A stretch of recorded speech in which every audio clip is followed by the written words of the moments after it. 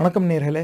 இந்த பதிவில் நம்ம பேச போகிறது வருங்கால தலைமுறையினரை ஆரிய அயோக்கியர்களாக மாறுவதிலிருந்து தடுப்பது எப்படி, அவங்கள அதுலேருந்து காப்பாற்றி ஆகணும், தடுத்தாகணும், எப்படி அதை செய்யலாம். அப்போ இந்த ஆரிய அயோக்கியத்தனம்னா என்ன அப்படின்னா, இன்றைக்கி நம்ம சமூகத்தில் இந்த ஆரிய அயோக்கியத்தனம் பல்வேறு வடிவங்களில் இருக்குது.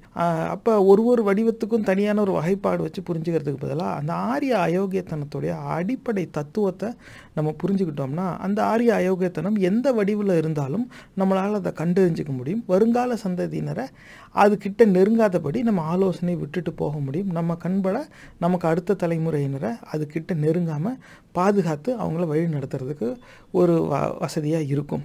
அப்போ இந்த ஆரிய அயோக்கியத்தனத்தின் அடிப்படை தத்துவத்தை எப்படி புரிஞ்சுக்கலாம்? அந்த ஆரிய அயோக்கியர்கள், அதாவது ஆரிய வந்தேரிகள் அப்படிம்பாங்கள்ல, அவங்க பல்வேறு ஆரிய சாக்கடைகளை எழுதி வச்சுருக்கிறாங்க.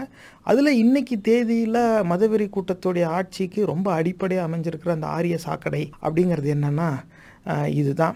பஞ்ச் ஆஃப் தாட்ஸ் அப்படிங்கிற இந்த ஆரிய சாக்கடை, எம்எஸ் கோல்வால்கர் அப்படிங்கிற இந்த ஒரு ஆரிய அயோக்கியன் தான் இந்த சாக்கடையை எழுதியிருக்கான். இப்போ இந்த சாக்கடையில் இந்த ஆரிய அயோக்கியன் என்ன கிண்டியிருக்கான் அப்படிங்கிறது தான் பார்க்க போகிறோம்.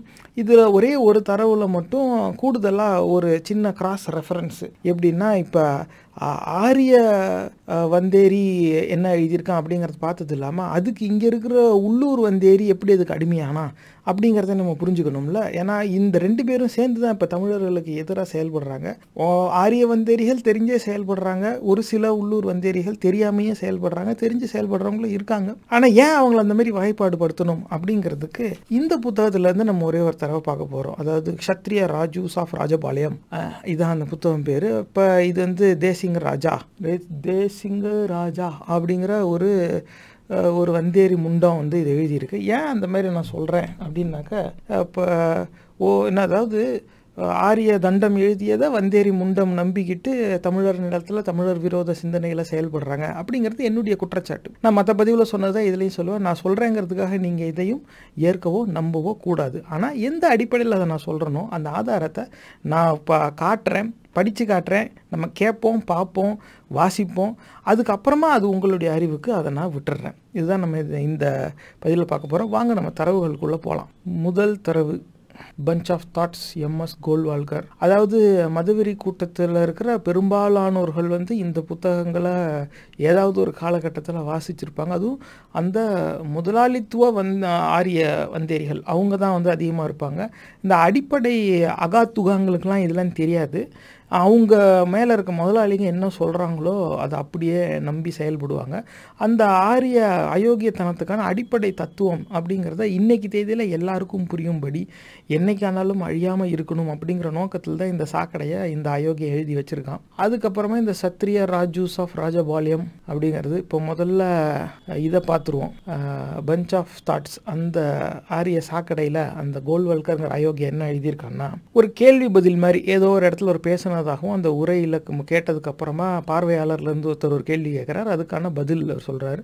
இது பாட்காஸ்ட்டில் கேட்டுக்கிட்டு இருக்கவங்களுக்காக நான் வாசித்து காட்டுறேன், வர்ணிக்கிறேன். நீங்கள் ஆதாரத்தை கண்ணால் பார்க்கணும், நீ சொல்கிறத நம்ப முடியாது, ஃபேக் நியூஸ் அப்படின்லாம் சொல்லணும்னு நீங்கள் விருப்பப்பட்டீங்கன்னா பகுத்தறிவு பாட்காஸ்ட்டுங்கிற யூடியூப் சேனலில் நீங்கள் வீடியோவை பார்த்துக்கலாம். ஸ்க்ரீன்ஷாட் அங்கே இருக்குது. அப்போ அந்த Q&A செஷன்லேருந்து ஒரு Q&A. இதான் முதல் தரவு. கேள்வி என்னன்னா, some in our society feel that they are discriminated against in religious and social affairs by being denied Yajñopavita, Gotra, etc. What do you suggest as the way out? இதான் கேள்வி. அதாவது ஒரு சிலருக்கு இந்த யஜ்ஞோபவிதம், இந்த குறுக்க கயிறு கட்டுறாங்கல்ல, அந்த குறுக்க கட்டுற கயிறு, கோத்திரம் இதெல்லாம் மறுக்கப்படுது. ஒரு சிலருக்கு அதெல்லாம் இல்லை, போட்டுக்கூடாதுன்னு வேறு சொல்லிடுறோமே. அவங்க எங்களை ஒதுக்கி வச்சிடுறீங்கன்னு வருத்தப்படுறாங்க. இதுக்கு என்ன ஒரு தீர்வாக இருக்க முடியும் அப்படின்னு இவர்கிட்ட கேட்குறாங்க.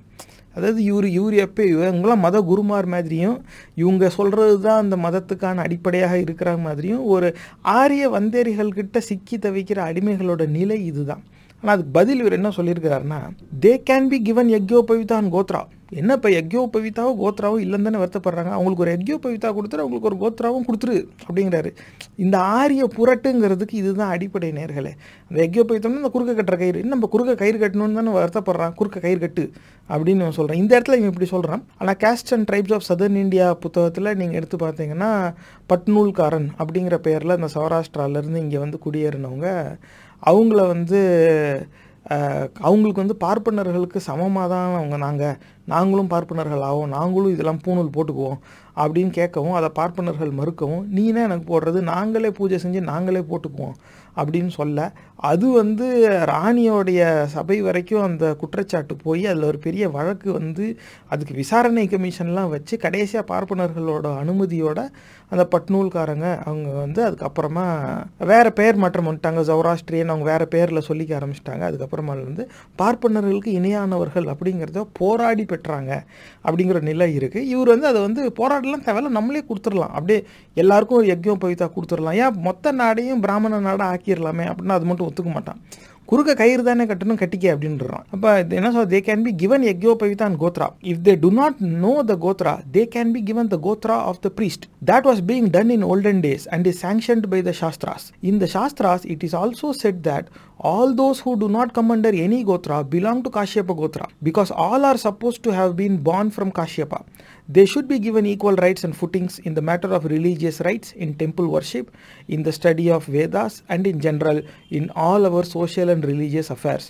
This is the only right solution for all the problems of casteism found nowadays in our Hindu society. This I have submitted to all Shankaracharyas as also the other acharyas I have met.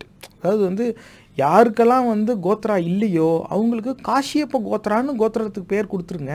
ஏன்னா எல்லாருமே காஷியப்பாலேருந்து வந்தவங்கன்னு தான் சாஸ்திரம் சொல்லுது. அப்போ கோத்ரா இருக்கிறவங்களுக்கு கோத்ரா தெரியலையா இல்லை கோத்ரா இல்லையா அவங்களுக்கு காஷியப்ப கோத்ரான்னு கொடுத்துருங்க. யக்ஞோபவித்தம் இந்த குறுக்க கயிறு கட்டுறது எவன் வேணாலும் குறுக்க கயிறு கட்டிக்கிட்டோம், அதில் என்ன இருக்குது, இதை வந்து நான் பார்த்த எல்லா ஆச்சாரியர்கள் சங்கராச்சாரியாக்கிட்டையும் நான் சொல்லிட்டேன் அப்படின்னு இவர் சொல்கிறாரு. ஆனால் இன்றைக்கி தேதியில் நீங்கள் அந்த காணொலியெல்லாம் பார்த்துருப்பீங்க. இந்த சங்கராச்சாரியாங்கிற பட்டத்தை வச்சுக்கிட்டு இருக்கிற அந்த அயோக்கியர்கள் வந்து தொட்டு கூட ஒரு பொருள் தரமாட்டேன், இப்படி மேலேருந்து வச்சு ஒரு ட்ராப் பண்ணுவாங்க, கீழேருந்து இப்படி போய் பிடிச்சிக்கணும். வெக்கமே இல்லாமல் சொரணக்கிட்ட முண்டாங்க, அதையும் போய் பார்த்துட்டு இப்படி வாங்கிக்கிட்டு வருங்க, அது வேறு கதை. ஆனால் அந்தளவுக்கு தொடர்றதையே தீட்டுன்னு பார்க்குறவனுங்க அவங்க கிட்ட வந்து இவர் போய் சப்மிட் பண்ணினாராம், எல்லாருக்கும் குறுக்க கயிறு கொடுத்துரு, யாருக்கெல்லாம் கோத்ரா இல்லையோ அவங்களுக்கு வந்து காசியப்பா கோத்ரா கொடுத்துரு அப்படின்னு. இந்த புத்தகம் வந்து உங்களுக்கு ஒரு ஹிஸ்டாரிக்கல் பர்ஸ்பெக்டிவ் வரணும் அப்படின்னா ஃபஸ்ட் எடிஷன் வந்து February 1966 1966 இது வந்து இந்த புத்தகம் வெளியே வந்திருக்கு. பல ஆண்டுகளுக்கு முன்னால் எழுதுனதுன்னு வச்சுக்கோங்களேன். இவனுங்ககிட்ட எதையுமே நம்பவே முடியாது. இப்போவே இந்த புத்தகத்தை எடுத்து நான் பார்க்கும்போது, இந்த புத்தகம் வாங்கிட்டேன் ஹார்ட் காப்பி, இதில் ஒரு சில சாப்டர் இருக்குது, ஆனால் இதே புத்தகத்தோட PDF வெர்ஷன் எடுத்து பார்த்தா அதில் ஒரு சில சாப்டர் இல்லை. அப்போ இவனுங்க ஒரு தடவையும் பிரதியில் இவங்க அச்சடிக்கும் போது கூட ரெண்டு சேர்த்து காலத்துக்கு ஏற்றாப்புல ஒரு கதையை வந்து கூட சேர்த்து தான் இவனுங்க அச்சடிச்சுக்கிட்டு இருக்காங்க. இதுதான் ஆரிய புரட்டு. என்றைக்குமே இன்னையிலேருந்து 100 ஆண்டுகள் கழிச்சும் இந்த புத்தகம் அச்சடிப்பாங்க. அன்னைக்கு அதில் வேறு சாப்டர் எக்ஸ்ட்ராவும் இருக்கும், ஒரு சில சாப்டரை டெலீட்டும் பண்ணியிருப்பாங்க. இது நம்ம ஏற்கனவே ஒரு பதிவில் பார்த்தோம். சாவர்கர் சாக்கடையை நம்ம வாசிக்கும் பொழுது அதில் வந்து தெரிஞ்சுது, ஒரு அந்த ஹிந்தியில் ஹார்டு காப்பியில் இருக்கும்போது ஒரு சில சாப்டரே இல்லை, ஆனால் அது அவர் ஆங்கிலத்தில் எழுதும்போது அந்த இதில் ஒரு சில சாப்டர் இருந்துச்சு, அந்த ஆரியர்கள் யார் அப்படிங்கிற தலைப்புக்கு. இப்போ நம்ம இந்த தரவுக்கு வருவோம். இப்போ எல்லாரும் குறுக்க கயிறு கட்டிக்கலாம், யாருக்கு கோத்ரா இல்லையோ அவங்க காஷியப்ப கோத்ரா அப்படின்னு இவர் சொல்ல. இது வந்து பஞ்ச் ஆஃப் தாட்ஸில் MS கோல்வால்கர் எழுதிடுறாரு. இப்போ இந்த க்ஷத்ரிய ராஜூஸ் ஆஃப் ராஜபாளையம் அப்படின்னு சொல்லிட்டு அந்த அவனுங்க MD டாக்டர் மருத்துவம் படிச்சுட்டு அவங்களுக்கு எந்த அளவுக்கு ஜாதி வெறி இருந்துச்சுனாக்க தன்னுடைய ஜாதிய வரலாறு எழுதி நான் வந்து ஆவணப்படுத்துகிறேன் அப்படிங்கிற பேரில் ஒரு அசிங்கத்தை வந்து எழுதி வச்சுருக்கேன். அது எந்த விதத்துலேயும் வரலாறோடு ஒத்து போகலை. அது ஏங்கிறத இப்போ நம்ம பார்க்க போகிறோம். அவன் வந்து அந்த புத்தகத்தில் கோத்ரா சம்மந்தமாக என்ன எழுதுகிறான், அதாவது அந்த புத்தகத்தை பொறுத்த வரைக்கும் அந்த சத்திரிய ராஜூஸ் ஆஃப் ராஜபாளையம் புத்தகத்தில் சோழ மன்னர்கள் எல்லாருமே தெலுங்கர்கள் தான். அந்த விஜயநகர பேரரசு சோழர்கள் இவங்க எல்லாருமே தெலுங்கு வம்சாவளியினர், அங்கேருந்து தான் இங்கே வந்து தமிழர்களோட கலந்து ஒன்றிணைந்தார்கள் அப்படிங்கிற ஒரு இதை சொல்கிறான். அப்போ அதில் வந்து அந்த கோத்ரா அப்படிங்கிறதுக்கு ஒரு பக்கத்தை ஒதுக்கீடு செஞ்சு அதில் எழுதுறான். என்ன சொல்கிறான்னா, any wedlock between the brotherly families and within the families of same gotra is prohibited and forbidden among the Vedic Kshatriyas. The detailed genealogy of the minority Andhra Kshatriya Rajus of Rajapalayam from the kings of Kalinga Vizianagaram and Vijayanagar empire and Tanjore Cholas of Kashyapa gotra Surya vamsa and eastern Chalukya Vengi Cholas of Dhananjay Gotra Chandra Vamsa is described later in the 5th chapter. These specific two Gotras of the Chola kings exclusively belong to only Andhra Kshatriyas. These help Andhra Vengi Chola kings of Dhananjaya Gotra to marry into Tanjavur Chola families of Kashyapa Gotra regardless of their royal status. இப்போ இவர் என்ன சொல்கிறாருனாக்க, தஞ்சாவூர் சோழ மன்னர்கள்லாம் காசியப்ப கோத்திராவான், அதே மாதிரி eastern Chalukya Vengi சோலாஸுங்கிறவங்க தனஞ்சய கோத்திராவான். இந்த மன்னர்களுக்கு வந்து இந்த 2 கோத்திரா தான் இங்கேருந்து இருந்துச்சு. இந்த ரெண்டுமே வந்து ஆந்திரா சத்ரியாஸ்க்கு மட்டுமே பொருந்துகிற ஒரு கோத்திராவான். அப்போ இவன் எப்பேற்பட்ட அறிவுகிட்ட முண்டமாக இருந்தால் அந்த ஆரிய புரட்டை என்ன ஏதுன்னு கேட்காம இவன் நம்பி ஏமாந்துருப்பான். அதனால தான் சொல்கிறான், அவன் ஆரிய தண்டம், அதை கேட்டு நம்புனா வந்தேரி முண்டம் அப்படின்னு இவனை சொல்கிறதுக்கு காரணம் இதுதான். அவங்க என்ன சொல்கிறான், யாருக்கு கோத்ரா இல்லையோ அவனுக்கு காசியப்ப கோத்ரான்னு பேர் கொடுத்துரு. இன்னும் இப்போ கோத்ரா தானே பிரச்சனை, யாருக்கு கோத்திரம் இல்லையோ அப்படின்னா அவனை பொறுத்த வரைக்கும் அந்த ஆரிய கோட்பாடின்படி ஒரு சிலருக்கு கோத்ரா இருக்குது, ஒரு சில வாளுக்கு கோத்ராவே கிடையாது. கோத்ரா இல்லாத கடைசி வரைக்கும் கோத்ரானே வருது. இவங்க கொளுத்துனதும் கோத்ரா தான், அது உங்கள் ஞாபகத்துக்கு கொண்டு வரேன். அவன் கோத்ராங்க இல்லாதவனுக்கு காசியப்ப கோத்ரான்னு பேர் கொடுத்துருன்னு அவன் 66 எழுதுகிறான். இந்த அயோக்கிய பெயர் இன்னைக்கு தேதியில், இதெல்லாம் சில ஆண்டுகளுக்கு முன்னால் எழுதுனது, இந்த வந்தேரி முண்டம் பிரசுரிச்சது. அவன் வந்து என்ன சொல்கிறான், தஞ்சாவூர் சோழ மன்னர்கள் காசியப்ப கோத்ராவான், அது இல்லாமல் இவனுங்க ஈஸ்டர்ன் சாளுக்கியா வேங்கி சோலாஸ் அவங்க வந்து தனஞ்சய கோத்ராவான். இந்த ரெண்டு கோத்ரா, அதாவது காசியப்ப கோத்ராவும் தனஞ்சய கோத்ராவும், அது சொல்கிற these specific 2 gotras of the Chola kings exclusively belong to only Andhra Kshatriyas. Kashyapa கோத்ராங்கிறது கோத்ராவே இல்லாதவனுக்கு போத்ரா அப்படின்னு சொல்லி ஒரு பேரை அவனா சொல்கிறான். அதை வந்து எல்லாருக்கும் போத்ரான்னு சொன்ன பேரை இவர் எடுத்துக்கிட்டு ஆந்திரா சத்ரியாவுக்கு மட்டுமே தான் இது இருக்கும். அதாவது தான் எழுதுவதை யாருமே எங்கேயுமே விசாரிக்க மாட்டாங்க அப்படிங்கிற ஒரு வரட்டு நம்பிக்கையில் இன்னைக்கு நம்ம எழுதி வச்சிட்டாலும் இன்னைக்கு சிரித்தாலும் நாளைக்கு நம்பி ஏமாறுவாங்க அப்படிங்கிற அற்ப வன்ம சிந்தனை கொண்டவர்கள் தான் இந்த மாதிரி எழுதுவாங்க. ஆகையாலே ஆரிய தண்டத்திடம் அடிமையாகி போன வந்தேரி முண்டம் யார், இந்த டாக்டர் எஸ் தேசிங் ராஜா. இவனை நம்பி மருந்து வாங்கினவன் நிலைமை என்னாச்சு, எனக்கு அதை நினச்சா தான் அசிங்கமாக இருக்குது. இதுதான் நேர்களே நான் உங்ககிட்ட முன்வைக்கிற சிந்தனை. இப்போ வந்தேரின்னு சொல்லாத, இதாக சொல்லாத, எல்லாரும் ஒருங்கிணைக்கணுமா, ஏன் அவங்கள பேசுகிற, இந்த மாதிரி நீ பிரிச்சுக்கிட்டு போகிறது ஒரு பக்கம். என்ன இருந்தால் நீ தான் இங்கே வந்துட்டல, இங்கே வந்து செட்டில் ஆகிட்டல, இங்கே இந்த சமூகத்தில் பிறந்துட்டல, அப்போ இந்த தமிழ் சமூகத்தில் ஒரு அங்கமாக நீ இருக்கணும்னு தானே நீ செயல்படணும். ஆனால் நீ எங்கே வந்தாலும் நீயாக தான் இருப்பேன்னா சரி, அது உன்னுடைய இனப்பற்று, அதில் எந்த கருத்து வேறுபாடும் கிடையாது, அது உன்னுடைய உரிமை தானே.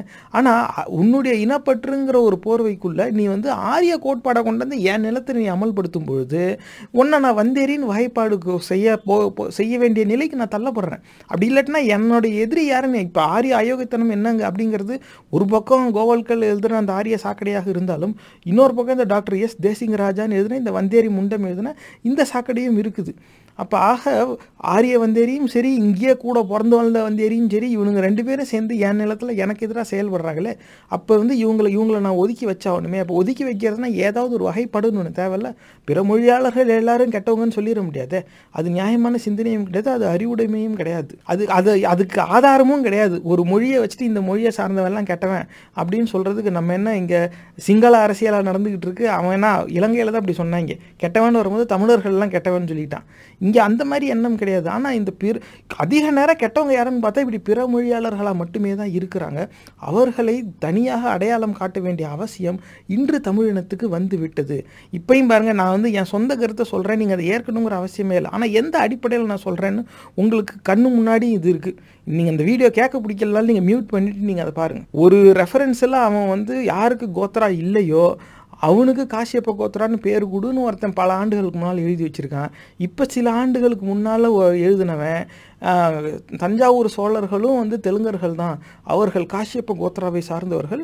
இது இல்லாமல் எங்கள் வம்சாவளியினர் வந்து ஈஸ்டர்ன் சாளுக்கியா வேங்கி சோழா, அவங்க தனஞ்சய கோத்ரா. இந்த Kashyapa gotra Dhananjaya gotra only belongs to Andhra சத்ரியாஸ்னாக்க அப்போ வந்து எந்த அளவுக்கு என்னுடைய அறியாமையை வந்து அவன் பயன்படுத்தணுங்கிற எண்ணத்தில் இருப்பான். இப்படிப்பட்ட எண்ணம் உடையவர்கள் தமிழ் சமூகத்துக்கு எதிரானவர்கள் தானே. அப்போ வந்து அவங்கள விட்டு வைக்கிறது இந்த தமிழ் சமூகம் செய்யும் மாபெரும் குற்றம். இதுதான் நான் முன்வைக்க விரும்புகிற கருத்து.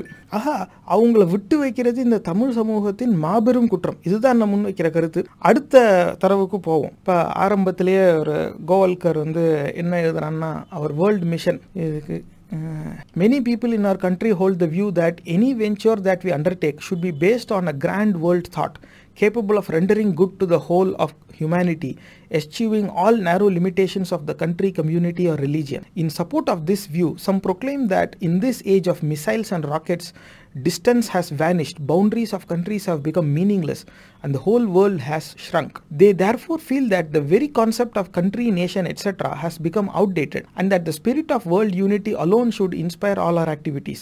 They conclude that the modern isms which have taken up internationalism as their watchword can alone lead us to that cherished goal. Now the question that naturally poses itself before us is, how far is the task of reorganizing the national life of Hindus taken up by the Rashtriya Swayamsevak Sangh in conformity with the spirit of world unity and human good? ஏதாவது பொருந்துறாப்புல இருக்கா? எதுவுமே இல்லை. எடுத்த முதல் வரியே many people in our country hold the view. யார் அந்த people? எதை வச்சு நீ மெனின்னு சொன்ன? இப்போ ஸ்டாட்டிஸ்டிக்கலி லார்ஜ் சாம்பிள்னா கூட 30 ஆர் கிரேட்டர் தேன் 30 இருக்கணும். ஏதாவது ஒரு எண்ணிக்கை சொல்லு, 32 பேர் அப்படின்னாது சொல்லலாம்.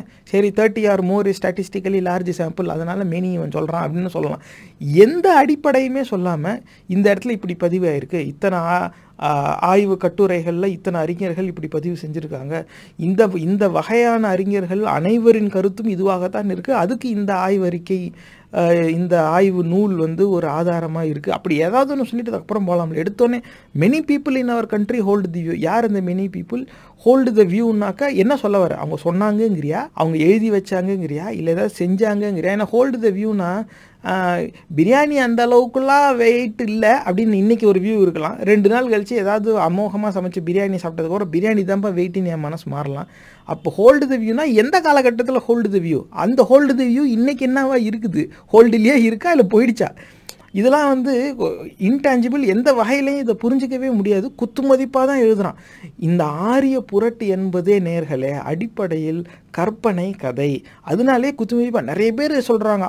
எல்லாரும் இதான் சொல்கிறா, எல்லாரும் அதான் சொல்கிறா, நீங்கள் சொல்கிறது தான் நாங்களும் சொல்கிறோம், நாங்கள் சொல்கிறது தான் நீங்களும் சொல்கிறோம், இப்படியே தான் உருட்டிக்கிட்டு இருப்பாங்களே தவிர யார் எப்போ எங்கே என்ன எதையுமே தெளிவாக சொல்லவே மாட்டான். அதே என்ன சொல்கிறான்னா, அது என்ன வியூ, அந்த hold the view. We undertake any venture we undertake should be based on a grand world thought. உலக அளவுக்கு போயிட்டான் முதல் வரியிலே சிந்தனையை. உலக அளவுக்கு நீ போயிட்டல, அதுக்கப்புறம் என்ன ஒரு மதம்னு சொல்லி இப்படி சுருக்கிக்கிட்டு இங்கேயே நீ கொண்டு வரணும்.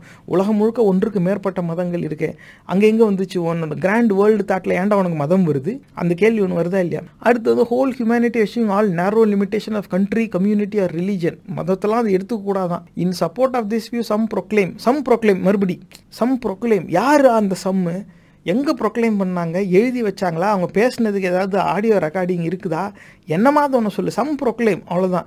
அதாவது நான் சொல்லுவேன், நீ அதை அப்படியே எடுத்துக்கணும். அதில் ஏன்லாம் நீ கேள்வி கேட்கக்கூடாது. இதுதான் நேர்களே இந்த ஆரிய திமிரு அப்படிங்கிறது. அதாவது இவனுக்கு ஏத்தாப்பில் அந்த ஆடியன்ஸும் இருக்காங்க. அதனால தான் இந்த மாதிரி ஆரிய தண்டத்துக்கிட்ட ஏமாறுற வந்தேரி முண்டம் அப்படின்னு நம்ம சொல்கிறது காரணமும் அதுதான். முட்டாப்ப அவன் தான் அப்படி சொல்கிறான்னாக்கா, யார் ரசம்மு, எப்படா ப்ரொக்ளைமு, என்ன ப்ரொக்ளமேஷன், என்னத்தையாவது காட்டுறான்னு எவனும் கேட்டிருக்க மாட்டான்.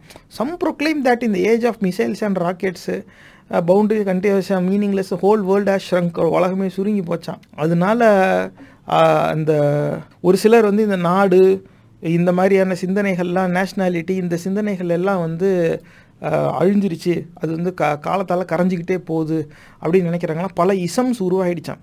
அடிப்படையில் இந்த ஆரிய அயோக்கியர்கள் சமத்துவத்துக்கு எதிரான சிந்தனை உடையவர்கள். சமத்துவத்தை ஏற்க மாட்டாங்க. நீ தான், நான் தான் அப்படின்னா மக்களுடைய உழைப்பில் ஓசியில் தின்னு வளர்ந்தவனுங்க.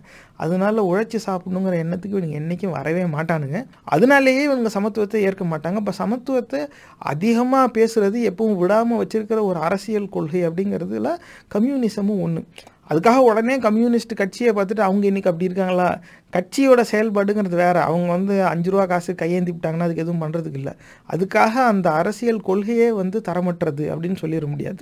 அப்போ பல இசம்ஸ், அப்போ முக்கியமாக அவங்களுக்கு கம்யூனிசம் பிடிக்காது. எடுத்தோடனே இதை சொல்லாமல் மறைமுகமாக சொல்கிறாங்களாம். பல இசம்ஸ் வந்துருச்சான். எல்லாமே சேர்ந்து இன்டர்நேஷ்னலிசமாக எடுத்துக்கிச்சான். எல்லாமே உலகமே ஒன்று, எல்லோரும் ஒன்றுன்னு சொல்லிக்கிறாங்க. இப்படிப்பட்ட சூழ்நிலையில் உலகமே ஒன்று, நாடுகள் இதெல்லாம் ஒன்றுமே கிடையாது அப்படின்னு சிந்திச்சிட்டு இருக்க இந்த காலகட்டத்தில் எப்படி நம்ம நேஷ்னல் லைஃப் ஆஃப் ஹிந்துஸா, இந்துக்களுடைய அந்த தேசிய வாழ்க்கை, அதை வந்து எப்படி இந்த ஆர்எஸ்எஸ் ராஷ்ட்ரிய ஸ்வயம் சேவக் சங் மதவெறி கூட்டம் வந்து எப்படி வந்து இதை ஒருங்கிணைக்க போகுது இந்த காலகட்டத்தில், அது எப்படி with the spirit of world unity and human good, national life of ஹிந்துஸ்ன்னு சொல்லிட்ட ஒரு மதத்தை சார்ந்தவர்களின் தேசிய வாழ்க்கைன்னு சொன்ன பிறகு in conformity with the spirit of world unity, world யூனிட்டியில் எப்படி நீ உன்னுடைய மதத்தை மட்டும் கொண்டாந்த, அப்போ வந்து நேஷனல் லைஃப் ஆஃப் ஆல் ரிலீஜியன்ஸ்ன்னு நீ சொல்ல வேண்டியதானே. அதெல்லாம் கிடையாது, நேஷனல் லைஃப் ஆஃப் ஹிந்துஸ். ஏன்னா இது வந்து ஹிந்து ராஷ்டிரம், இவங்களுக்கு அமைச்சே தீரணும். ஏன்னா அப்படி ஒன்று இல்லாததை அமைச்சு இந்த நிலத்தை தன்வாயாக படுத்திக்கிறதுக்கான முயற்சியில் தான் இருக்காங்க. கிட்டத்தட்ட வெற்றியும் பெற்றுட்டாங்க. இதுதான் உண்மை. இதுதான் மொதல் சாப்டரில் மொதல் பேராகிராஃபே இப்படி தான் இருக்குது நேர்களே. இதுக்கு அப்புறமாவும் இந்த புக்கை படிக்கிறவனுக்கு இது வந்து உண்மை அப்படின்னு தோணுச்சுனாக்கா அதிக நேரம் குறுக்க கயிறு கட்டின அயோக்கிய பயல்களாக தான் இருப்பாங்க. ஏன்னா அவனுங்களுக்கு வந்து இது எங்கள் ஆளுங்க எழுதுனது, நம்மவா நமக்காக எழுதுனது, நம்மவா நம்ம பெரியவா எழுதுனது, அதெல்லாம் நம்ம தப்பாக பேசக்கூடாது, இதுபடி செய்யணும் அப்படின்னு சொல்லிட்டு சுற்றுவாங்கல்ல, அவனுங்க வேணால் இதுக்கு மேலே வாசிக்கிட்டு இருப்பாங்க. ஆனால் கேள்வி என்னென்னா, ஆரியத்தை எதிர்ப்போம் அப்படிங்கிற இந்த திராவிட கூட்டம் இதை விமர்சித்து எங்கேயும் பார்க்கவே முடியலையே. ஆனால் வருங்கால தலைவர்கள் உங்களுக்கு தெரியணும், இந்த ஆரிய அயோக்கியத்தனம்னா என்ன அப்படிங்கிறது உங்களுக்கு புரியணுங்கிறதுக்காக தான் இந்த பதிவே. நம்ம அடுத்த தரவுக்கு போவோம். Success in practice. Further, it was not mere dry knowledge confined to the intellectual speculations of a few thinkers sitting in their forest hermitages. It was a living thought driving our ancestors, thinkers, administrators, merchants, scientists, artists and philosophers to reach distant lands carrying that message of world brotherhood. Wherever they stepped, they taught the local people the spiritual and cultural values of life, taught them the sciences of material prosperity as well, and built up a homogeneous brotherhood of nations under their benign wings. Our Hindu society, strong, self-confident and self-effulgent, acted as the fulcrum of that far-flung empire of the spirit. Our arms stretch as far as America on the one side, that was long before Columbus discovered America, and on the other side to China, Japan, Cambodia, Malaya, Siam, Indonesia and all the Southeast Asian countries, and right up to Mongolia and Siberia in the north. Our powerful political empire too spread over these southeast areas and continued for 1400 years. The Shailendra Empire alone flourishing for over 700 years, standing as a powerful bulwark against Chinese expansion. During all these centuries, there were neither uprisings by the local people nor their exterminations, which would have been the inevitable result if there had been the slightest sign of domination or exploitation by a foreign people and a foreign culture. On the contrary, those people were grateful to us. They adored our nation and longed to give up their mortal coils on the banks of Ganga. That stands in glowing contrast to the blood-stained pages of the history of expansion of Islam, Christianity and now communism, and of the various world conquerors produced by other countries. Even to this day, the basic life pattern of many of those people is Hindu. They bear Hindu names. We find so many Hindu faces all over there, proud of their Hindu heritage, even though many of them are now Muslims by religion. Our society, which has given rise to such great souls down the centuries, each one of them a lustrous star on the horizon of world thought, is still throwing up a host of luminaries right up to the present day, such as Sri Ramakrishna Paramahamsa, who could identify himself not merely with the joys and sorrows of human beings, but with all animate and inanimate objects as well. When he saw a cow thrashed with a whip, he shrieked with pain and red stripes were found on his back. On another occasion, a bullock grazing on a meadow left a bruised imprint of its hoof on his chest. Such is the extent of identification that our great teachers of the science of spirit have attained and preached. The first step. However, today, such a glorious heritage is being condemned and brushed aside by its own children. It has become a fashion these days to deride our ancient ideals and traditions and talk of recasting our society in the mold of other modernisms. But such attempts at supplanting our life pattern by another, paying no heed to the natural blossoming of our innate character, can only result in degeneration. Already we are witnessing the signs of its dreadful effect on our society. Disorganized and diffident, our society has become an easy prey to all predatory forces prowling upon under the garb of various isms and religions. How can a society given to self-derision, weakened by all-round disruption and dissipation, kicked and humiliated at every point by any and every bully in the world, teach the world? How can one devoid of the urge of the capacity to ennoble one's own life show the path of greatness to others? It is inevitable, therefore, that in order to be able to contribute our unique knowledge to mankind, in order to be able to live and strive for the unity and welfare of the world, we stand before the world as a self-confident, resurgent and mighty nation. The Rashtriya Swayamsevak Sangh has resolved to fulfill this age-old national mission by forging as the first step the present day scattered elements of the Hindu society into an organized and invincible force, both on the plane of the spirit and on the plane of material life. Verily, this is one real practical world mission, if ever there was one. இப்போ இந்த இதில் அதாவது இது ஒரு என்னை பொறுத்த வரைக்கும் ஒரு நகைப்பிற்குரிய ஒரு உப்மா. காரணம் என்னன்னாக்கா, எடுத்த உடனே ஒரு உலகத்திலேருந்து அவர் ஆரம்பிப்பார். அது எடுத்த உடனே it was not merely try. பல பேர் இருந்தாங்களாம் இவங்களுடைய சமூகத்தில் வந்து, நம்மளுடைய சமூகம்னு இவன் சொல்கிறது இந்த ஆரிய சமூகம். இது எப்படின்னாக்கா, இருந்த உண்மையை இவங்க ஆளுங்களை ஒரு உற்சாகப்படுத்தணுங்கிற ஒரு நோக்கத்தில் திரித்து அது கூட கண்டதையும் சேர்த்து எழுதி கடைசியாக கொண்டாந்து இந்து ராஷ்டிரம் அப்படிங்கிறதுல கொண்டாந்து முடிக்கிறான். அது எப்படிங்கிறத பார்த்தா, பல பேர் இருந்தாங்களாம் இவங்க சமூகத்தில். அண்ட் திங்கராக, அட்மினிஸ்ட்ரேட்டராக, மர்ச்சண்ட்டாக, சயின்டிஸ்டாக, ஆர்டிஸ்டாக, ஃபிலாசபராக பல பேர் இருந்தாங்க. வணிகர்கள் இருந்தாங்க, விஞ்ஞானிகள் இருந்தாங்க, கலை பல நிபுணர்கள் இருந்தாங்க, சிந்தனையாளர்கள் இருந்தாங்க. எல்லாரும் உலகம் முழுக்க பரவி இருந்தாங்களாம். அதில் ஒரு இதில் என்ன சொல்கிறான்னா, கொலம்பஸ் அமெரிக்காவை பார்க்குறதுக்கு முன்னாடியே நம்ம ஆள் அங்கே இருந்தான் அப்படிங்கிறான். இப்போ நேட்டிவ் அமெரிக்கன்ஸ்லாம் அங்கே என்ன பிடுங்கிட்டு இருந்தான் அப்படிங்கிற ஒரு கேள்வி வருது. அப்போ அந்தளவுக்கு, அதாவது இருக்கிறவன் வரலாறை பூரா தன்மையப்படுத்துறதே இவனுங்களுக்கு வேலை. இதுதான் ஆரிய அயோக்கியத்தனத்தின் அடிப்படை அடையாளம். எதாக இருந்தாலும் ஆமாம்மா அது இருக்குது, சாஸ்திராவில் இருக்கே எல்லாமே, அது எப்படி போட்டான், எப்படி சொல்லு பார்ப்போம், 2000 வருஷத்துக்கு முன்னாடி அது எப்படி போட்டான் சொல்லு பார்ப்போம் அப்படிமா. 2000 வருஷத்துக்கு முன்னாடி எங்கடா போட்டான் காட்டு பார்ப்போன்னு எவனும் சொல்ல மாட்டேங்கிறான். அதுதான் இங்கே பிரச்சனையே. அப்போ அமெரிக்காவை கொலம்பஸ் கண்டுபிடிக்கிறதுக்கு முன்னாடியே இவங்கெல்லாம் அங்கே இருந்தாங்களாம். அது மட்டும் இல்லை, China, Japan, Cambodia, Malaya, Siam, Indonesia, இப்படி பல நாடுகள். இந்த நாடுகள்லாம் இப்போ இருந்துச்சாங்கிறது ஒரு பெரிய கேள்விக்குறி. இந்த மாதிரி சவுத் ஈஸ்ட் நாடுகள்லாம், அதுவும் மங்கோலியா, சைபீரியா வரைக்கும் எல்லா இடத்துலையும் இவங்க தான் இருந்தாங்களாம். அதுவும் 1400 ஆண்டுகளுக்கு அந்த இவங்களுடைய ஆட்சி இருந்துச்சான். சைலேந்திர எம்பையர் அப்படின்னு இருந்துச்சான். அது 700 ஆண்டுகளுக்கு மேலே போச்சான்.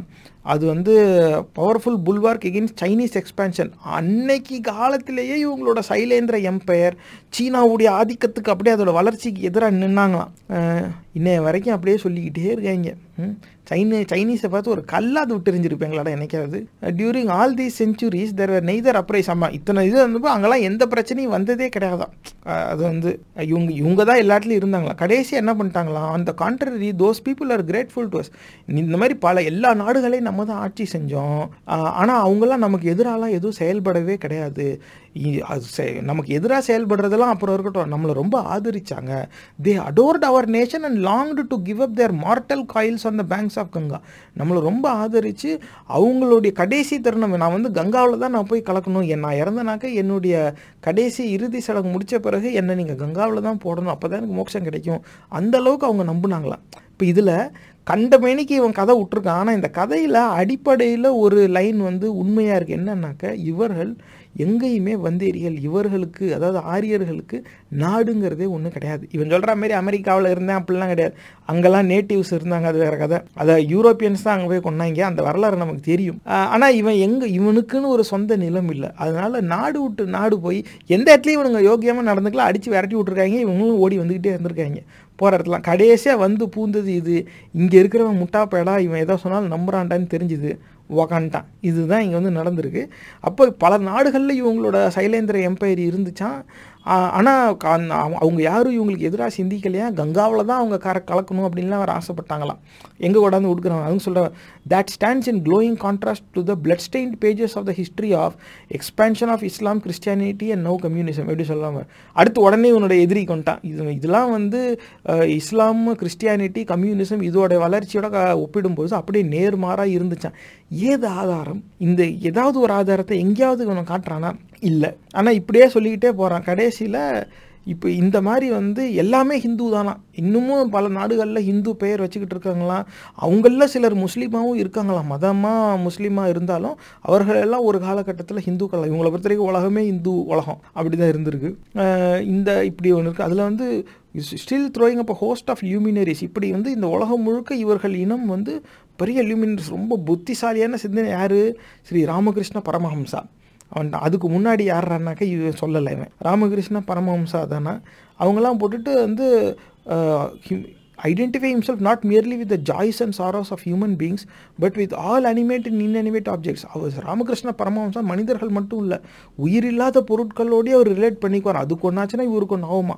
அதுக்கு ஒரு எடுத்துக்காட்டு இவர் வந்து சொல்கிறாரு. என்னென்னா, ஒரு பசுவை வந்து ஒருத்தன் சாட்டையால் இப்படி அடிச்சானா, அதை அடித்ததும் இவருக்கு வலி வந்து இவர் கத்துனாராம். பார்த்தா இவரோட முதுகில் வந்து சாட்டையால் அடித்த தடமே வந்துருச்சான். எப்பேற்பட்ட பரமஹம்சா, அடேடே, இது வந்து குரலி வித்த ஹம்சான்னு வேணால் அவனுக்கு பேர் வச்சுருக்கணும். மாட்டை அடித்ததுக்கு முதுகில் கோடு வருதுன்னா அப்புறம் அது குரலி வித்த தானே. அது இன்னொரு இதில் எப்படின்னாக்கா, bullock grazing on a meadow left a bruised imprints of its hoof on his chest. அடேடே. On another occasion bullock grazing on a meadow, இன்னொரு இடத்துல ஒரு மாடு மேய்ஞ்சிக்கிட்டு இருந்திருக்கு. Bruised imprints of his hoof on his chest.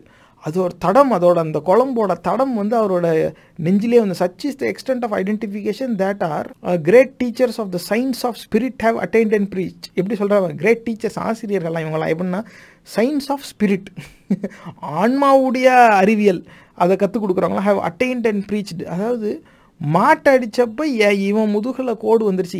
இதுக்கெல்லாம் ஏது ஆதாரம்? ஏதாவது ஒன்று காட்டுறாங்கன்னா, அப்படி ஏதாவது ஒன்று இருந்துச்சா? அப்படிலாம் மாட்டை ஒருத்த சாட்டையால் அடித்தா மாட்டோட உடம்புல தானே கோடு வரும், ஒரு மனுஷனோட உடம்புல கோடு எப்படி வரும்? இது ஒரு கேள்வி. அதுக்கப்புறமா எங்கேயோ மாடு மேய்ஞ்சிக்கிட்டு இருக்கிறது, அதோட குழம்புடைய அச்சு, அது கால் தடம்ங்கிறது வந்து இன்னும் ஒரு மனுஷனோட நெஞ்சில், இவன் நெஞ்சில் மிதிச்சிருக்குன்னு சொன்னா கூட சொல்லலாம். அது மாட்டுக்கிட்ட போய் இவன் என்ன பண்ணான்னு தெரில, அதனால ஓங்கி ஒன்று விட்டுருக்கு.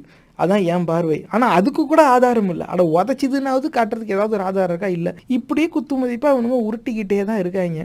அதில் வந்து எப்படி சொல்கிறான்னா, இன்றைக்கி வந்து நம்மளுடைய வரலாறை கேலி பண்ணி பேசுகிறதே ஒரு பெரிய ஃபேஷன் ஆகி போச்சு. இப்படி இருக்கும்போது நம்ம எப்படி நம்மளுடைய சமூகத்தை ஒருங்கிணைக்க முடியும்? சொல்கிற சமூகம் வந்து இந்து சமூகம் அப்படிலாம் இருக்கான். அப்போ அதுக்கு தான் வந்து இந்த ஆர்எஸ்எஸ், இந்த மதவெறி கூட்டம் வந்து தேவைப்படுதான். அதில் வந்து force both the plane of spirit and plane of material. Verily this is one real practical world. இது வந்து வேர்ல்டு மிஷன். இந்துக்களை ஒருங்கிணைக்கிறதுங்கிறது வந்து ஆர்எஸ்எஸ்க்கு வேர்ல்டு மிஷன். அவங்க வேர்ல்டு ஃபுல்லாகவுமே இந்துவாக தான் இருந்திருக்கு. இது வந்து ஒரு ஹிந்து வேர்ல்டு. அயோக்கிய பேல. ஆனால் இதை போய் நம்பி பல பேர் ஏமாந்தது இல்லாமல், அவன் ஏமாற்றி மக்களும் வாக்களித்து இன்றைக்கி அந்த ஏமாத்தினவன் ஆட்சியிலையும் இருக்கான். இது அவல நிலையின் எல்லைக்கும் அப்பாற்பட்டது. நேயர்களே, உங்கள் கவனத்துக்கு கொண்டு வர விரும்புகிறது இதுதான். இவன் நிஜமாகவே ஆக்கப்பூர்வமாக பயங்கரமாக ஏதாவது எழுதியிருந்தாலும் பரவாயில்ல, எந்த வகையிலையும் எதுவுமே உண்மை கிடையாது. கண்ட மேனிக்கு எழுதி வச்சிருக்கிறான். ஏதோ ஒரு 10 வயசு பையன்கிட்ட நீ கனவுல கண்டதை எழுது, ஒரு கற்பனையாக ஒரு கதை ஒன்று எழுதுனாக்கா இந்த மாதிரி தான் அது வந்து முடியும். அடுத்த தடவை பார்ப்போம். Final refuge for mankind. There are some nations in the world which pride themselves on being progressive modern societies. It would be instructive to examine how far the dominant note of their life, which is the pursuit of material happiness, is conducive to the real progress and happiness of man. The first aspect of this pursuit of pleasure is process of never-ending competition. Each one competes with the other in amassing objects of enjoyment. The second aspect is what is nowadays described as the permissive society. Way to social suicide. We shall start with the second aspect. In simple words, permissiveness means the individual is left free to indulge in whatever way he chooses to enjoy himself. There is no restraint of any kind on him. It is unbridled licentious behavior with respect to sex, food, drinks, family life, social intercourse and all such aspects. This is also reflected in their talk, writing and thinking as well.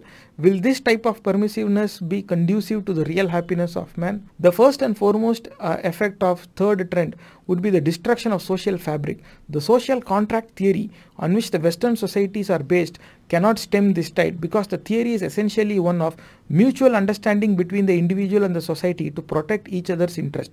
But when the individual begins to assert that it is after all a contract between individuals, that there is no sanctity attached to it, and so he is free to break it, then the basis of social integrity itself falls to the ground. The entity called the society will then disrupt and dissipate, and it requires not much of intelligence to guess what kind of fate awaits the pursuit of happiness by the individual where the society has disintegrated. It is only when the society is looked upon as a living corporate body of which the individual is a limb that the real unifying social consciousness will be ingrained in him. Then alone will he be able to restrain his erratic impulses and harmonize them with the interests of the society. And this is exactly what the Hindu philosophy propounds, giving rise to unhealthy urge. The other element of the modern society is competition. It is claimed that healthy competition is necessary for progress, but it is a matter of common experience that competition will not remain healthy for long. By its very nature, it cannot remain healthy. Very soon it degenerates. Competition, which implies bettering one's performance over the other, soon gives place to the urge to become better by pulling down the other. These days, such a trend is becoming more and more pronounced, even in sports. After all, sports is playing for pure joy and for increasing one's skill and efficiency. It should not matter much who wins or loses. But we find that even there, the atmosphere has no more remained cordial. The craze for winning by any means, fair or foul, and unwholesome rivalry are beginning to vitiate that field. If this could happen in the case of sports, then what to speak of other fields where material interests are directly involved? Now, what is all this competition intended for? It is, according to them, to raise the standard of living. Vicious race. Since their concept of happiness centers entirely around the satisfaction of desires of senses, the term raising the standard of living has only come to mean more and more amassing of objects of physical enjoyment, which becomes the major preoccupation of the individual to the exclusion of all other thoughts and aspirations. In order to procure the objects of physical pleasures, accumulation of wealth follows. To achieve more and more wealth, power becomes necessary, but the insatiable hunger for physical enjoyment does not allow one to stop within one's own national boundaries. On the strength of its state power, the stronger nation tries to subdue and exploit the other in order to swell its own coffers. This leads to conflicts and conflagrations, and once this process starts, there is no end to it. Moral bonds are all snapped. Normal human emotions are dried up. The values and virtues which ought to distinguish man from the rest of animal kingdom vanish. And it is this process of degeneration of man that is clothed in attractive terms such as competition and raising the standard of human living. இதில் இவன் என்ன சொல்கிறான்னா, இந்த வர்ணாசிரம கட்டமைப்பை தான் இவன் அமல்படுத்துறதை பற்றி பேசுகிறான். இவன் எப்படி சொல்கிறான்னா, ஒரு பர்மிசிவ் சொசைட்டியாக இருக்குது, காம்படிஷன்னு ஒன்று வந்துடுது, எல்லாரும் பொருளை சேர்த்துக்கணுன்னே ஆசைப்படுறா. அந்த பொருளை சேர்த்துக்கணுன்னு ஒரு ஆசைப்படும் போது ஒருத்தரோட ஒருத்தர் போட்டி போடுறா. போட்டின்னு அந்த போட்டி எந்நேரமும் நியாயமாக இருக்கிறது இல்லை, அநியாயமாக ஆயிடுறாங்க. ஒரு பலம் வாய்ந்த, அதுக்கு எடுத்துக்காட்டுனா ஒரு பலம் வாய்ந்த நாடு ஒரு பலம் இல்லாத நாடு மேலே ஆதிக்கம் செலுத்தி தன்னுடைய கஜானாவை அது நிரப்பிக்குது. இந்த மாதிரிலாம் வந்துடுது. அப்போ அந்த இப்போ அப்போ அங்கே ஒரு சமூக நீதிங்கிறது ஒன்று இல்லை. இவனுக்கு அந்த மாரல் தாட்டுங்கிறது இவனுக்கு கிடையாது. ஒரு அறமற்ற இவன் செயல்படுறான். அப்போ மிருகம் போல் நினச்ச மாதிரி வாழ ஆரம்பிச்சிடுறான். இது அவ்வளோத்துக்கு improving the standard of human living, அதாவது வாழ்க்கை தரத்தை உயர்த்துகிறோம் அப்படிங்கிற பெயரில் இது பூட்டப்படுது. அப்போ பெர்மிசிவ்னஸ்னால் யார் வேணால் எதை வேணால் செஞ்சுக்கலாம் அப்படின்னு இருக்காங்க. அது எப்படி விட முடியும் அப்படின்னு சொல்லிட்டு மேற்கத்திய நாடுகளில் எப்படி சமூகம் சீரழிஞ்சுது அப்படிங்கிற சொல்கிறேன்னா, சோஷியல் கான்ட்ராக்ட்னு ஒன்று இருக்கும். அந்த சோஷியல் கான்ட்ராக்ட் என்னன்னாக்கா, பொதுவாக சோஷியல் கான்ட்ராக்ட் அப்படிங்கிற சொல்லாடல் எதுக்கு பயன்படுத்துவாங்கன்னா, ஒரு தனி மனிதன் இந்த சமூகத்தோடு போடும் ஒரு வகையான ஒரு ஒப்பந்தம், அந்த ஊரோட ஒத்துவாழ் அப்படிம்பாங்கல்ல, அந்த மாதிரி. ஆனால் இவன் இதில் என்ன சொல்கிறான்னா, சோஷியல் கான்ட்ராக்ட்டுங்கிறது இவன் இதை தான் செய்யணும், இவன் இதை செய்யக்கூடாது அப்படிங்கிற ஒரு கட்டுப்பாடு இருக்கும். அப்போ இது இரு தரப்பினருக்கு இடையே ஒரு புரிதல் இருக்கும், ஒரு நம்பிக்கை இருக்கும். இவன் இதை செய்வான், இவனுக்கு உதவான், அவன் இவனுக்கு உதவான், இப்படி இருக்கும். ஆனால் இது ஒரு சோஷியல் கான்ட்ராக்ட். இது கட்டாயமாக இதை ஃபாலோ பண்ணணுங்கிற ஒரு அவசியம் கிடையாது. நான் ஏன் இதை கடைபிடிக்கணும், நான் இதை விட்டுட்டு போகலாமே. இது என்ன நமக்குள்ளே இருக்கிற ஒரு ஒப்பந்தம், அதுவும் எழுதப்படாத ஒரு ஒப்பந்தம் தானே. இது பெரிய அறநெறிகள், இது பெரிய கட்டுப்பாடு கிடையாது. கட்டுப்பாடு இல்லைங்கும் போது இதை நான் மீறலாமே அப்படின்னு சொல்லி அதை கண்டுக்காமல் விட்டுடுறான். அப்போ என்ன ஆகுது, ஒருத்தர் மேலே ஒருத்தர் நம்பிக்கை இல்லாமல் போயிடுது. கூடவே இந்த பொருளை சேகரிக்கணும் அப்படிங்கிற இந்த பேராசையில் மக்கள் ஒருத்தரோட ஒருத்தர் போட்டி போட ஆரம்பிச்சிடுறாங்க. இதனால சமூகம் மொத்தமே சீரழிஞ்சு போயிடுது. மறைமுகமாக அவனவன் குல தர்மத்துக்கு ஏத்தாப்புல அந்த தொழிலை மட்டுமே செய்ய வேண்டும். ஏன்னா அப்போ கல்விங்கிறது பார்ப்பனருக்கு மட்டும்தான் இருக்கணும், பிராமணனுக்கு இருக்கணும். வியாபாரம் வணிகம்ங்கிறது வைசியனுக்கு இருக்கணும். ஆட்சி அதிகாரம் என்பது சத்திரியனுக்கு இருக்கணும். இந்த 3 பேருக்கும் சேவை செய்வது சூத்திரனாக இருக்கணும். அப்புறம் இதுக்கும் கீழே அப்புறம் பஞ்சமாம்பான், இந்தமாரி பல பேர் இருப்பான், அவர்னாம்பான். அப்போ இந்த மாதிரிலாம் இருக்குது. அப்போ இதெல்லாம் மேற்கத்திய நாடுகளில் ட்ரை பண்ணாங்களாம். ஆனால் அது ஒரு பெரிய சமூக கட்டுப்பாடாக வைக்கல, அது ஒரு நிபந்தனையாக கிடையாதான். வேணும்னா ஃபாலோ பண்ணலாம், இல்லைன்னா விட்டுறலாம் அப்படின்னு இருந்ததுனால காலப்போக்கில் அதெல்லாம் கடைப்பிடிக்காமல் விட்டுட்டாங்களாம். கடைசியில் அது ஒரு காம்படிஷன், அப்படி மெட்டீரியல் லைஃப் வரணும்னு எல்லாருக்கும் அப்படி ஒரு பேராசையில் கொண்டு போய் விட்டுருச்சான். ஏண்டா கடைசி வரைக்கும் ஒரு சமூகத்தை சார்ந்தவங்க அள்ளிக்கிட்டே இருப்பாங்க. அவன் பிள்ளைங்களை பள்ளிக்கூடத்துக்கு அனுப்பி படிக்க வச்சு, நான் தான் இப்படி இருக்கேன், என் பிள்ளை வசதியாக வாழணும் அப்படிங்கிறதுக்காக அவன் பொருள்கிட்ட நினைக்கிறது பேராசையா? அயோக்கிய முண்டங்களா? இப்படிப்பட்ட ஆரிய முண்டங்கள் கிட்ட நம்பி ஏமாறுறவங்கள நம்ம என்ன சொல்ல முடியும்? அவங்க தான் ஆரிய அயோக்கியர்கள். அப்போ மறைமுகமாக குலத்தொழிலையும் வர்ணாசிரம கட்டமைப்பையும் எப்படி இவன் உணர்த்துறான்னு பாருங்க. அதுவும் attractive terms raising the standard of human living, வாழ்க்கை தரத்தை உயர்த்துறோங்கிற பேரில் இது எவ்வளோ செஞ்சிடுறாங்க. அதனால் இதெல்லாம் வந்து சரியே கிடையாது, இதனால் சமூகமே சீரழிஞ்சு போயிடுது அப்படின்னு சொல்கிறான். அடுத்து பார்ப்போம். இப்படி தான் இவன் வந்து சமத்துவத்துக்கு எதிரான ஒரு சிந்தனையவே பரப்புறதே வேலையை வச்சுக்கிட்டு இருக்காங்க. அது பாருங்க, 2 bounds of river of life. The soul and spirit of all these rules of conduct would be the supreme urge to finally attain the real state of being, that is moksha, or whatever name is given to this fourth purushartha.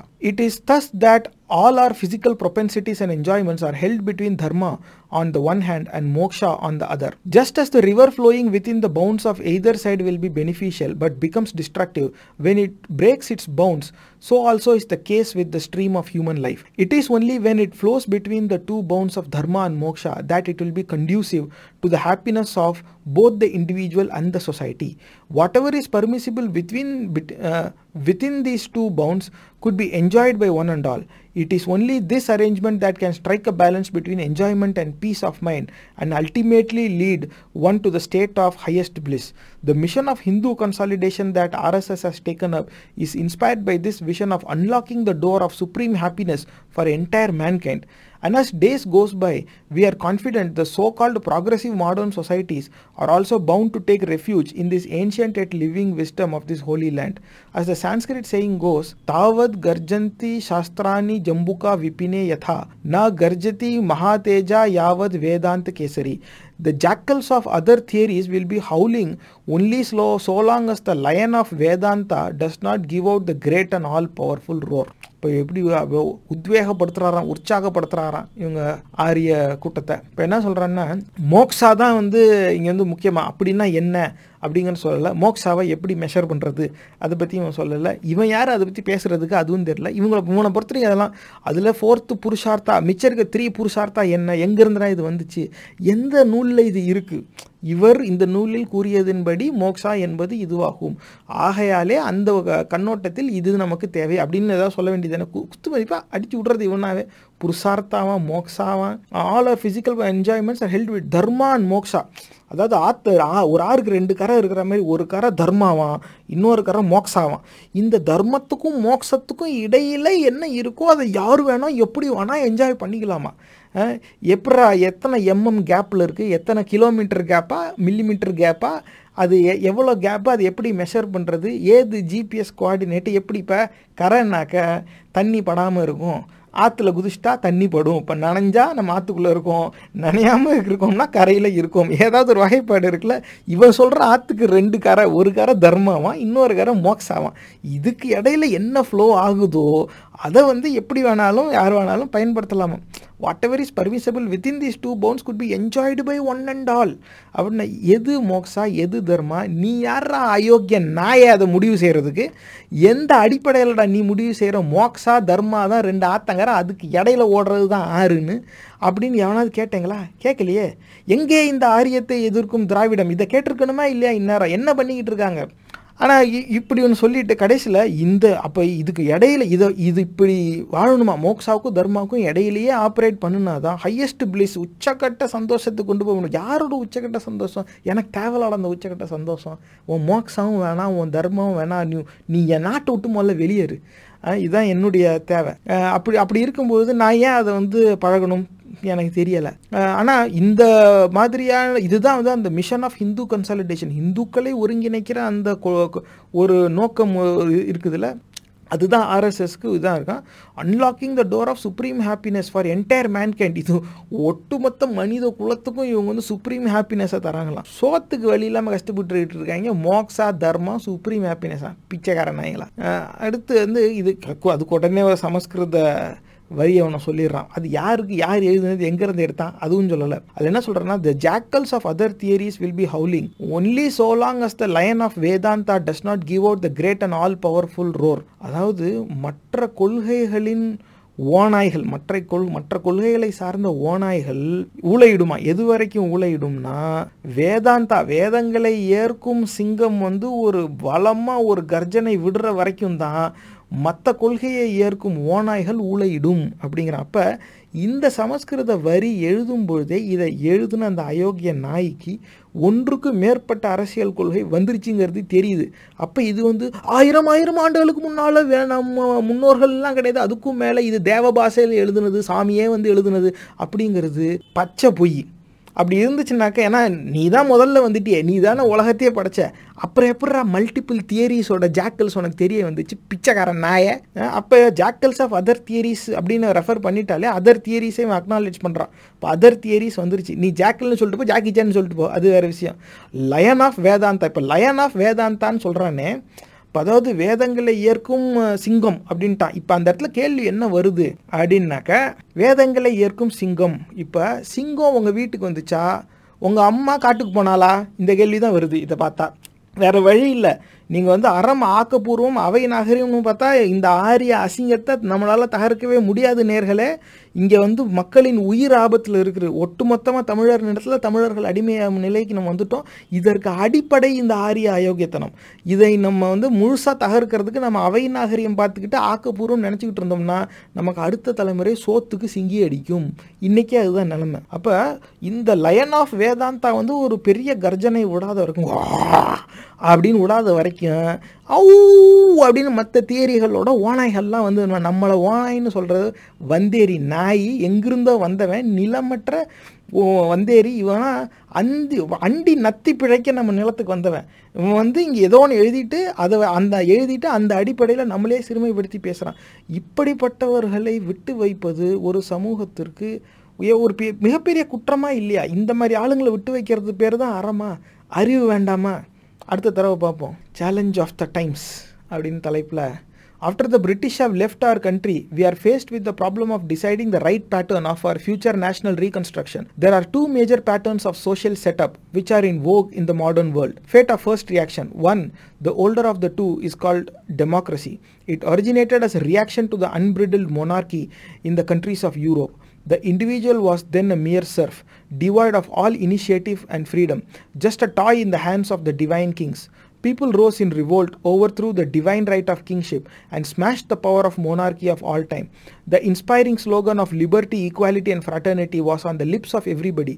It was loudly trumpeted from housetops that the long dark night of slavery and tyranny had finally ended and a new era of individual freedom, sanctity of the individual rights, and equality of opportunity for all had dawned. But by about the same time, the age of machine also had set in. Industries had begun to flourish.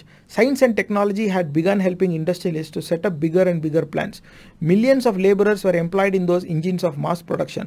Under the slogan of equality of opportunity, persons with greater intelligence and wealth monopolized all those new avenues of production of wealth and became the unchallenged financial overlords. On the strength of their overwhelming power of money, they even captured the political machinery, and the common people were left high and dry except for a solitary political right to vote, which too they were not free to use under the oppressive economic conditions. Thus, the high-sounding concept of individual freedom only meant the freedom of those talented few to exploit the rest of the common people and reduce them to abject serfdom.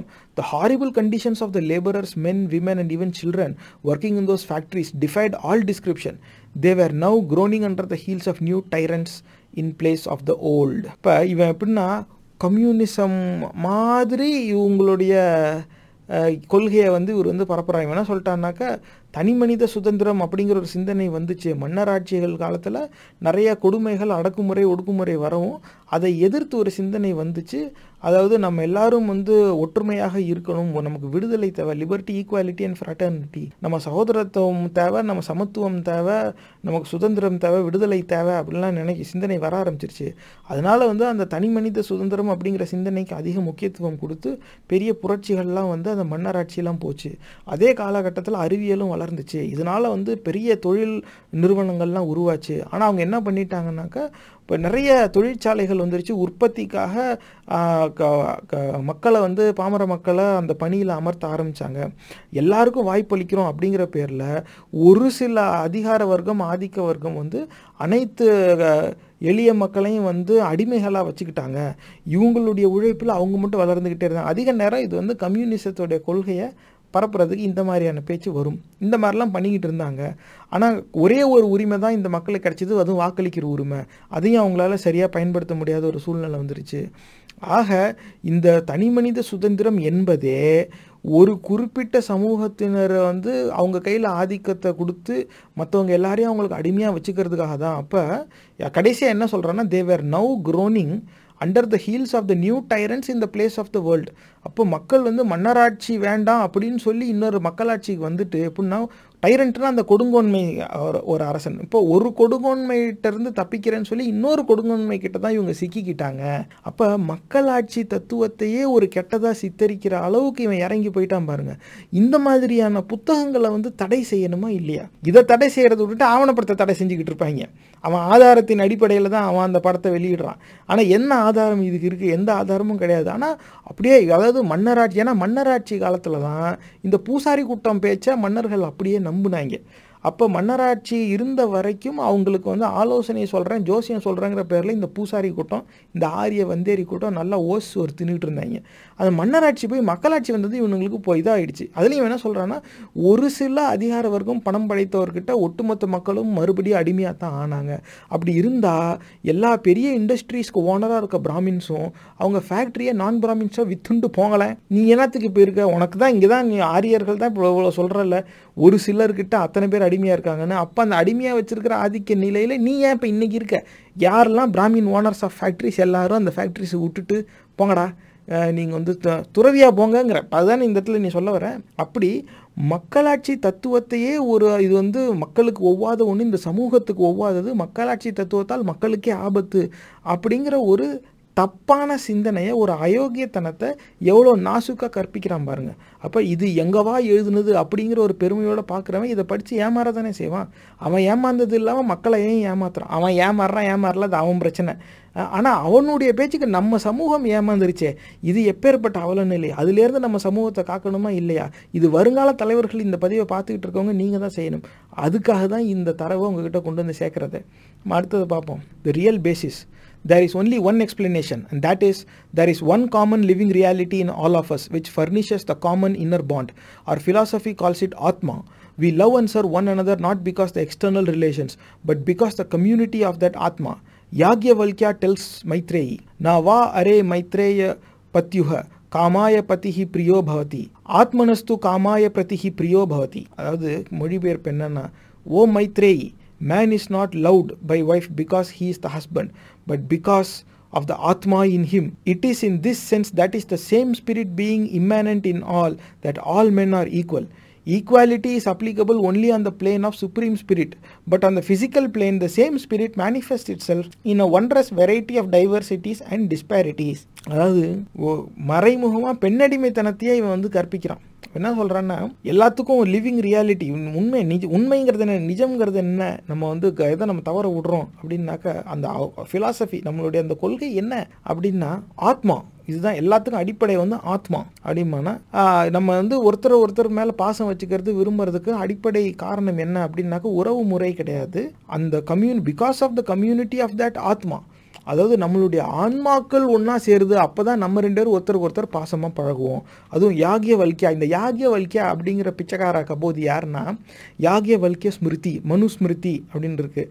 அப்புறம் யாக்யவல்கிய ஸ்மிருதி அப்படின்னு இருக்குது. அப்புறம் பராசர ஸ்மிருதி, ஸ்மிருதி ஸ்ருதின்னு பல சாக்கடைகள் இந்த ஆரிய வந்தேரியில் எழுதி விட்டுருக்காங்க.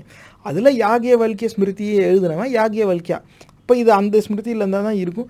யாக்யவல்கிய ஸ்மிருதியோடைய அந்த தரவுகள், அதோடைய மொழிபெயர்ப்பு, அதோடைய விளக்கம் இதே நிகழ்ச்சியோட இன்னொரு பதிவில் இருக்குது. நீங்கள் ஸ்க்ரால் பண்ணி பாருங்கள், போட்டு ஓராண்டுக்கு மேலே ஆகுது யாக்யவல்கிய ஸ்மிருதி. அதில் எவ்வளோ அசிங்கமான சிந்தனைகள் இருக்குங்கிறத நீங்கள் பார்த்துக்கோங்க. சாப்பிட்றதுக்கு முன்னாடி பார்த்துறாதீங்க, அது நீங்கள் சாப்பிட மாட்டீங்க, அவ்வளோ கேவலமான சிந்தனைகள் அதில் இருக்குது. அதில் மைத்ரேயிக்கு சொல்கிறாராம், என்ன சொல்கிறாருன்னா, man is loved by wife because, அதாவது is not loved by his wife because, அதாவது ஒரு ஆண்மகனை அவனது மனைவி அவன் தனது கணவன் என்கிறதுக்காகலாம் பிரியப்படுறது இல்லையா, பட் பிகாஸ் ஆஃப் த ஆத்மா இன் ஹிம், தன் கணவனின் உள்ளே இருக்கிற அந்த ஆத்மாக்காக தான் மனைவி அந்த ஆளை விரும்புகிறாளாம். அந்த கண்ணோட்டத்தில் பார்க்கும்போது same spirit being immanent in all that all men are equal. அந்த பார்வையில் தான் all men are equal. Equality is applicable only on the plane of supreme spirit. அந்த சுப்ரீம் ஸ்பிரிட், அந்த ஹை எனர்ஜி லெவலில் நீ சொல்லிட்டு ஏமாறுவாங்கல்ல, நீ எந்த சாமி வேணாலும் கும்பிட்டுக்க, ஆனால் என்கிட்ட காசு கொடுத்துட்டு கும்பிடு அப்படின்னு சில அயோக்கிய முண்டங்க சொல்லுவாங்க. அந்த supreme spirit high energy level, அந்த இடத்துல மட்டும்தான் ஈக்குவாலிட்டி இஸ் அப்ளிகபிள். அந்த இடத்துல மட்டும்தான் சமத்துவம், அந்த இடத்துல மட்டும்தான் எல்லாரும். But on the physical plane, இந்த நிஜ வாழ்க்கையில், இந்த மெட்டீரியல் வேர்ல்டில், the same spirit manifests itself in a wondrous variety of diversities and disparities. அதே ஸ்பிரிட் வந்து எப்படி இருக்குன்னா பல்வேறு வகைகளில் இருக்குமா. இங்கே வந்து பன்முகத்தன்மையில் தான் இருக்குது. அதனால் எல்லாரும் ஒன்று கிடையாதுடா, எல்லா மனிதரும் ஒன்றல்ல, ஆணும் பெண்ணும் ஒன்றல்ல அப்படிங்கிறத மறைமுகமாக கற்பிக்கிறான். இப்படிப்பட்டவனை பெற்று வளர்த்து ஆளாக்குனாங்க பாரு, அந்த அயோக்கிய முண்டங்களை விட்டு வச்சுட்டு இந்த சமூகம் செஞ்ச குற்றம். அன்னைக்கே அவங்க கருத்தர சாதனம் பயன்படுத்தி இருந்தாலோ, இல்லை அந்த 2 பேரில் யாராவது ஒருத்தர் சிறு வயதிலேயே விபத்தில் இறந்து போயிருந்தாவோ, இந்த பிச்சைக்கார நாய் வந்திருக்காதுல்ல. இந்த பிச்சைக்கார நாய் வரலன்னா இந்த அசிங்கத்தை எழுதி வச்சிருக்க மாட்டான்ல. இந்த அசிங்கத்தை எழுதி வைக்கலன்னா இதை நம்பி ஏமாந்து நம்ம நாட்டை இன்னைக்கு ஒரு அறக்கிற கூட்டம் ஒன்று வந்து அடித்து பிடிச்சி நாசம் பண்ணிக்கிட்டு இருக்காதுல்ல. ஆனால் என்ன பண்ண, அவங்களும் வாழ்ந்தாங்க, அவங்களும் உயிரோடு இருந்தாங்க, இப்போ இதை பெற்றாங்க, இதை சரியாகவும் வளர்க்கலை. அப்போ அதனால தான் இப்படி வந்துச்சு. அதாவது எப்பேற்பட்ட ஒரு கேவலமான சூழ்நிலையில் ஒரு பிள்ளை பிறந்து வளர்ந்துருந்தா இப்படிப்பட்ட அசிங்கத்தை மனசார எழுதி பிரசுரிக்கும். ஒரே ஒரு நிமிடம் நீங்கள் அதை வந்து சிந்திச்சு பார்க்கணும். எவ்வளோ கேவலமான சூழ்நிலையில் ஒருத்தன் வளர்ந்துருந்தான்னாக்கா ஆணும் பெண்ணும் ஒன்றல்ல, ஆண்குள்ள இருக்க ஆத்மாக்காக தான் பெண் அந்த ஆணை விரும்புகிறா. அப்படி சுப்ரீம் ஸ்பிரிட்டுங்கிற பார்வையில் வேணும்னா ஈக்குவாலிட்டி. ஆனால் உண்மையில் இந்த உலகத்தில் அது வந்து பல பன்முகத்தன்மையாக தான் இருக்குது. டைவர்சிட்டிஸ் அண்ட் டிஸ்பாரிட்டிஸ், எல்லாரும் ஒன்று கிடையாது அப்படிங்கிறத சொல்கிறான். சமத்துவத்துக்கு எதிரான சிந்தனையை வந்து எழுதி பிரசுரிக்கிறான்னாக்க அது வந்து அவனுக்கு ஏதோ மூளையில் கோளாறு இருக்குது. ஆனால் அது வந்து அவனுக்கு இருக்கிற ஒரு நோயாக கூட இருக்கலாம். ஆனால் அதை கண்டறிஞ்சு ஒன்று அதை தீர்த்து வைக்கணும். அப்படி இல்லாட்டினா கொண்டு போய் பைத்தியகார ஆஸ்பத்திரியில் சேர்த்து விடணும். இந்த கடமையை அந்த பைத்தியகாரனுடைய பெற்றோரை சார்ந்தது தானே. அந்த பெற்றோர்கள் அவர்கள் கடமையை சரியாக செய்யாததுனால ஒட்டுமொத்த நாடும் இன்னைக்கு கஷ்டப்படுது. அதனால தான் இந்த நிகழ்ச்சியோட தலைப்பே வருங்காலத்தில் ஆரிய முண்டங்களாக, ஆரிய அயோக்கியனாக மாறுவதிலிருந்து நம்மளுடைய வருங்கால தலைமுறையினர், வருங்கால சந்ததியினரை எப்படி தடுப்பது, எப்படி பாதுகாப்பது. அடுத்த தடவைக்கு போகலாம். According to our philosophy, the very projection of the universe is due to a disturbance in the equilibrium of its 3 attributes, sattva, rajas and tamas. And if there is a gunasamya, perfect balance of the 3 attributes, then the universe will dissolve back to the unmanifest state. Thus, disparity is an individual part of nature and we have to live with it. The effort should be only to keep it in limits and take away the sting born out of it. False prophets. So, any arrangement that tries to remove the inherent disparities altogether on the basis of superficial equality is bound to fail. Democracy, even at this advanced stage in the Western countries, is after all the rule by a few who are well versed in the art of politics and capable of winning the masses to their line. The concept of democracy as being by the people and of the people, meaning that all are equal sharers in the political administration, is to a very large extent only a myth in practice. இப்போ என்ன சொல்கிறேன்னா, சத்வா, rajas, Thomas இப்படி மூன்றும் சேர்ந்தது தான். And if there is a குணசாமியா, perfect balance of 3 attributes, then the universe will dissolve back to the unmanifest state. Sattva, rajas, tamas இந்த மூணும் கலந்தது தான் இந்த அண்ட சராசரமும். இது மூணு எந்நேரமும் ஒன்றா இருக்காது. ஆனால் அப்படி ஒன்றா ஆகுமே ஆனால் இந்த அண்ட சராசரமே மாறும். ஆகையாலே எல்லாமே ஒன்று கிடையாது. இது ஒரு நிலையில் எல்லாமே இது மூணு இருக்காது. அப்போ ஒரு நிலையில் இல்லாமல் இருப்பது என்பது இயற்கையின் நியதின்னு இவன் சொல்கிறான். Disparity is an indivisible part of nature. ஏற்றத்தாழ்வுகள் என்பது இயற்கையின் நியதி. அண்ட் அதோடு நம்ம வாழ்ந்தே ஆகணும். அதனால அந்த ஏற்றத்தாழ்வுகளை அகற்றவே கூடாது. அந்த ஏற்றத்தாழ்வுகள்னால வர வழிகளை வேணால் நம்ம சரி செய்கிறதுக்கான முயற்சி செய்யணும் அப்படின்னு சொன்னது இல்லாமல் ஃபால்ஸ் ப்ராஃபிட்ஸ், அதாவது போலி சாமியாரான், அது இவன் சொல்கிறான். அவன் என்ன சொல்கிறான்னா, அப்போ இப்படி இதுதான் உண்மை அப்படி இருக்கும் பொழுது இதில் ஏற்றத்தாழ்வுகளை வந்து நம்ம வந்து சூப்பர்ஃபிஷியல் ஈக்குவாலிட்டி, மேலோட்டமாக சமத்துவம் அப்படிங்கிற ஒரு தலைப்பில் இதுங்களை வந்து நம்ம சரி செய்ய முயற்சி செய்யக்கூடாது. மக்களாட்சி தத்துவமும் அதுவும் மேற்கத்திய நாடுகளில் இந்த மாதிரி வந்து சமத்துவங்கிற பேரில் இப்படிலாம் வந்துருச்சு. ஆனால் உண்மையில் ஒரு சிலர் மட்டும் யாருக்கு அரசியல் நல்லா தெரியுதோ அவங்க வந்து ஒட்டுமொத்த ஜனத்தொகையையும் வந்து முட்டாளாக்கி வச்சுருக்கிறதுக்கு தான் அவங்க பயன்படுத்துகிறாங்க. ஆகையாலே இந்த by the people of the இது மக்களுக்காக மக்களாலேயே நடத்தப்படுற அப்படிங்கிற அந்த தலைப்பில் இந்த மக்களாட்சி தத்துவம் என்பது is only a myth in practice. இது ஒரு மாயை, இது நிஜம் அல்ல.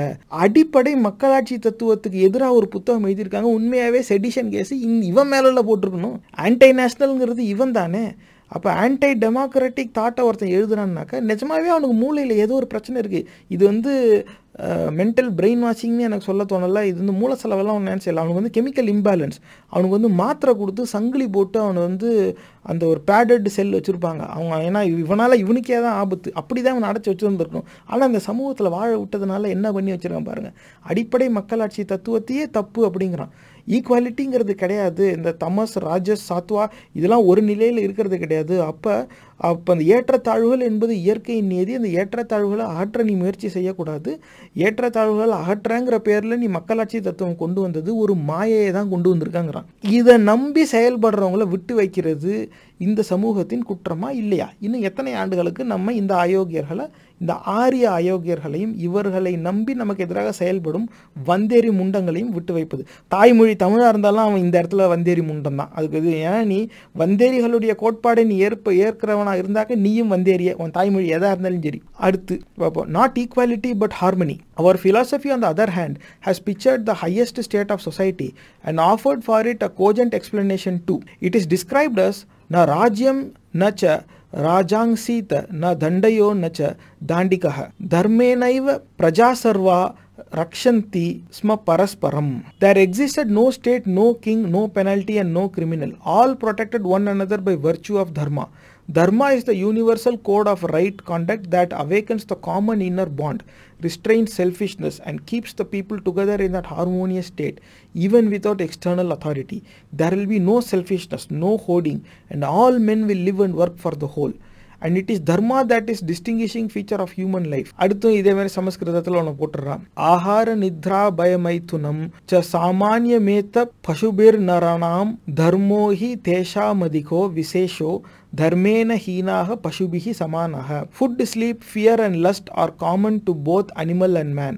The special attribute of man is dharma. Without it he is no better than an animal. It is through the full manifestation of dharma in human life that human beings will be able to live in that state of highest harmony in spite of inherent disparities in nature. It is like the cooperation of a blind man with a lame man. The lame man gets a leg and the blind man an eye. The spirit of cooperation takes away the sting of disparity. Our view of the relation between individual and society has always been not one of conflict but of harmony and cooperation, born out of the consciousness of a single reality running through all the individuals. The individual is a living limb of the corporate social personality. The individual and the social supplement and complement each other with the result that both get strengthened and benefited. Mistaking means for ends. The essential point therefore is the molding of individuals after the real image of man, imbued with the sublime principles of innate oneness and harmony, that is of dharma. Indeed, a system works ill or well according as the men who work it out are bad or good. That is why, in the absence of men inspired with the right spirit, democracy deteriorates into mediocrity and is often reduced to mobocracy. The tragedy of the various theories and isms propounded by the West is that they were taken to be the ends in themselves, to the utter neglect of building the quality of man.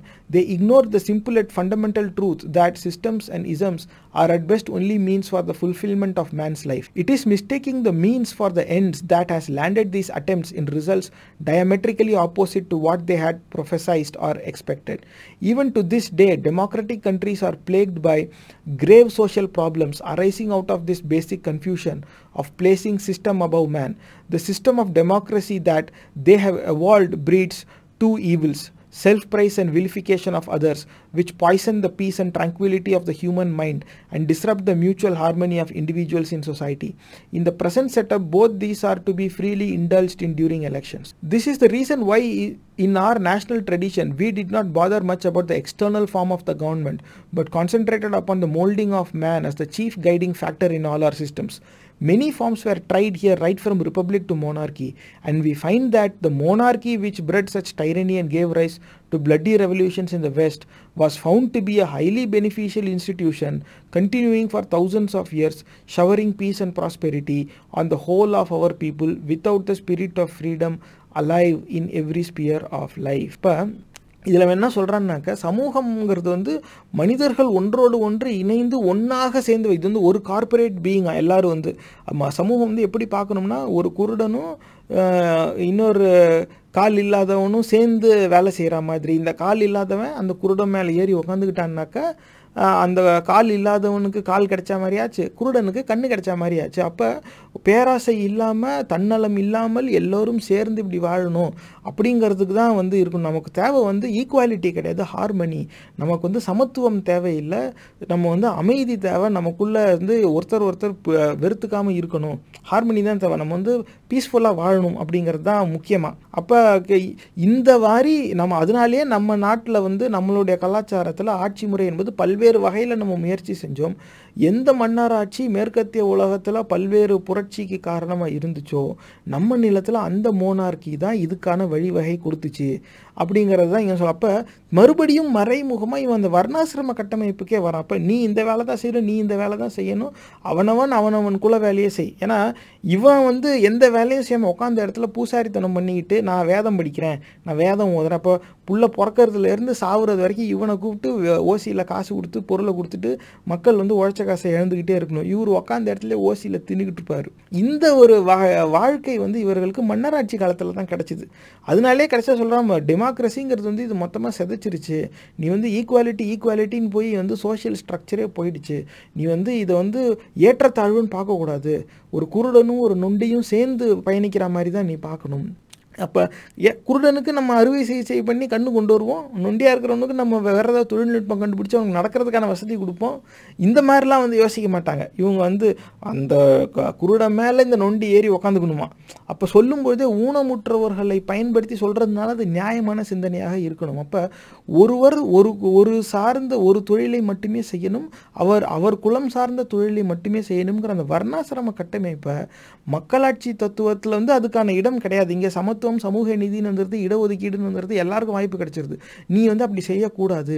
நம்ம மற்ற இடத்துல வேணும்னா புரட்சி காரணமாக இருந்திருக்கலாம், நம்ம ஊர்லலாம் வந்து மன்னராட்சி தான் நல்லது செஞ்சது. ஏன்னா இவனுடைய முன்னோர்கள் ஆரிய வந்தேரிகள் மன்னராட்சி காலத்தில் தான் நல்லா தின்னுட்டு ஷேமாக இருந்தான், அதெல்லாம் போயிடுச்சு. அதனால் இவன் பழசை அவன் கட்டமைக்க பார்க்குறான். தன்னுடைய வாழ்வாதாரத்தை உழைக்காமல் மக்களை சுரண்டி திங்கும் அந்த ஒரு நிலைக்கு திரும்புவதற்கான ஆரிய புரட்டு தான் இந்த மதவெறி அரசியல். இந்த மதவெறி கூட்டம், காவி கும்பல், இவங்க செய்கிறது பூராவுமே இதுதான். மறுபடி இப்போ எத்தனை சாப்டர் நம்ம பார்த்துருக்கோம். இது அவ்வளோத்துலேயும் வந்து அந்த வர்ணாசிரம கட்டமைப்பையே தான் இவன் திரும்ப கொண்டு வரான்.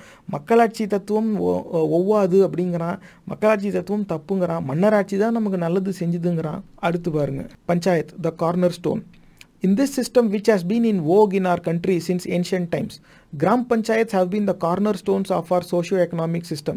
It is these panchayats which, through widening circles of elections, finally elected the Ashtapradhan Samitis, the 8-member cabinet which acted as the advisory council to the king. These panchayats were functional in their character. Of course, in those days, life was not so complicated as at present. There were mainly 4 functional groups at that time. The first group comprised those devoted to study and teaching of material and spiritual sciences. The second, those entrusted with the running of administration. The third were the traders, and the fourth, those engaged in agriculture and allied handicrafts. There was a fifth group also residing in forests and living on hunting and forest produce. This fifth group was called the Nishada. Representatives of all these 5 together were taken so as to represent the interests of the society as a whole. மறுபடியும் பஞ்சாயத்து முறைக்கு நம்ம போகணும், பஞ்சாயத்து முறையில் தான் நம்ம வாழணும். அந்த காலத்தில் பஞ்சாயத்து முறை இருந்துச்சு அப்படிங்கிற பெயரில் அந்த பஞ்சாயத்து முறையை விளக்குறேன், பஞ்சாயத்து முறையின் வரலாறை விளக்குறேங்கிற பேரில் மறுபடியும் வர்ணாசிரம கட்டமைப்புக்கே தான் இவன் கொண்டு வரும். அஷ்டப்பிரதான சமிதி 8 பேராக வச்சுருந்தாங்களாம், தேர்ந்தெடுத்தாங்களாம், அதெல்லாம் இன்றைக்கி வந்து போயிடுச்சான். அந்த கிராம பஞ்சாயத்து இன்றைக்கி தேதியிலேயே அந்த கிராம பஞ்சாயத்தில் ஒரு புது பிடிஓன்னு ஒரு ஆஃபீஸர் ஒன்று போட்டு அந்த ஆஃபீஸர் கையிலேயே அதிகாரத்தை மொத்தமாக கொடுத்து பஞ்சாயத்து தலைவர் நினச்சாலும் ஊருக்கு எதுவும் செய்ய முடியாதுங்கிற ஒரு சூழ்நிலையை உருவாக்கி இந்த ஆரிய கட்டமைப்பை வந்து எப்படியாவது இவங்க அமல்படுத்தி ஆகணுங்கிறதுக்காகவே இப்படி செய்கிறாங்க. இதுக்கு திராவிடமும் வந்து இடம் கொடுத்துருச்சு. இதை நம்ம ஏற்கனவே ஒரு பதிவில் போட்டிருக்கோம், நீங்கள் தேடி பாருங்கள். இந்த பஞ்சாயத்து பொசிஷனை வச்சே அந்த பதிவு இருக்குது, அதுக்கு ஆதாரமாக அந்த பதிவில் காட்டியிருக்கு. ஆனால் இதில் என்ன சொல்கிறேன் பாருங்கள், அதில் வந்து மெயின்லி 4 ஃபங்க்ஷனல் குரூப்ஸ், மறுபடியும் இந்த 4 வகை கொண்டாம் பாருங்கள். First group comprise those devoted to study and teaching of material and spiritual sciences. அப்போ இதெல்லாம் வந்து படித்து பாடம் கொடுக்கறதுக்கு ஒருத்தனா. அதுக்கப்புறமா second trusted with running the administration, ஆட்சி அதிகாரத்துக்கு இன்னொரு குழுவான். அப்புறம் 3வது வந்து ட்ரேடர்ஸான், வணிகம் செய்கிறதுக்காக 3வது குழுவான். 4வது வந்து விவசாயம் கலை இதிலெல்லாம் வந்து நாங்கள் செஞ்சாங்களாம். அதுக்கப்புறம் கலை கைத்தொழில் அதுக்கெலாம். அதுக்கப்புறமா 5வது கூட்டமும் ஒன்று இருந்துச்சான். அவங்க வந்து காடுகளில் தான் வாழ்ந்தாங்களாம். அவங்க வேட்டையாடி காட்டில் இருக்கிறத மட்டும்தான் சாப்பிட்டாங்களாம். இந்த 5வது குரூப்பை நிஷாதா அப்படின்னு வேற அவங்க சொல்லிக்கிட்டாங்களாம். இந்த 5ஐயும் சேர்த்து தான் நம்ம வந்து சமூகம் அப்படின்னு நம்ம கட்டமைச்சோம். மறுபடி வர்ணாசிரம கட்டமைப்புக்கே இவன் வரான் பாருங்க. வேறு சொல்லாடல் பயன்படுத்துகிறான், வேறு கதை பயன்படுத்துகிறான், வேறு தலைப்பில் எழுதுகிறான். மறுபடி சமத்துவத்துக்கு எதிராக வர்ணாசிரம கட்டமைப்பே தான் கொண்டு வரான். இதெல்லாம் படித்து நம்பி ஏமாந்தவன் இந்த இடஒதுக்கீடு சமூக நீதிங்கிற சிந்தனைக்கு எதிராக தானே சிந்திப்பான். அப்போ என்ன அந்த இடஒதுக்கீடுங்கிற அந்த திட்டத்தின் அடிப்படையில் தான் எல்லாருக்கும் கல்வி, எல்லோருக்கும் வேலை வாய்ப்புங்கிற ஒரு சூழ்நிலையை உருவாகுது. அதை எடுத்துட்டா இவன் மறுபடி இதே நிலைக்கு இவன் அத்தனை பேரையும் இவன் கொண்டு வந்துடுவான். அதுக்கு தான் இவன் இடஒதுக்கீடை எடுன்னு சொல்கிறதுக்கு பதிலாக வர்ணாசிரம கட்டமைப்புன்னு சொன்னாலும் கெட்டவன் ஆகி போயிடுது. ஏன்னா பல பேர் அப்படி நூல் எழுதி வச்சுட்டாங்க. நேரடியாக அதை சொல்லாமல் மறைமுகமாக அதையே திரும்ப எத்தனை சாப்டரில் எழுதியிருக்கான் பாருங்க. அடுத்தது பாருங்க, striking a balance. So we have to strike a balance in which the individual's incentive is kept alive and at the same time decentralization of the produced wealth is also brought about. For this purpose some restraints will have to be placed on the individual. The concept of personal freedom cannot be so narrowly construed as to harm the interests of the community at large. Freedom of the individual to amass and enjoy the wealth has to be kept within certain limits so as to ensure freedom for all others in the society to have the same opportunities for leading a happy and prosperous material life. Herein comes the genius of the Hindu viewpoint, which prepares the individual's mind for this adjustment. He is educated and enlightened with regard to the true nature of happiness. The goal that is kept before him is not merely of physical enjoyment. That is not going to give him lasting happiness. For that he has to rise beyond his dependence on the physical objects, plunge into the depths of his own being and discover that eternal and boundless ocean of joy and bliss. He will then realize that the people around him are also manifestations of the same spirit and that the enjoyment of the fruits of his labor by them is equivalent to his own enjoyment. It is against the background of this life attitude that a balance could be achieved. The individual could be assured of his right to property, which would enable him to meet the needs and responsibilities with regard to himself and his family.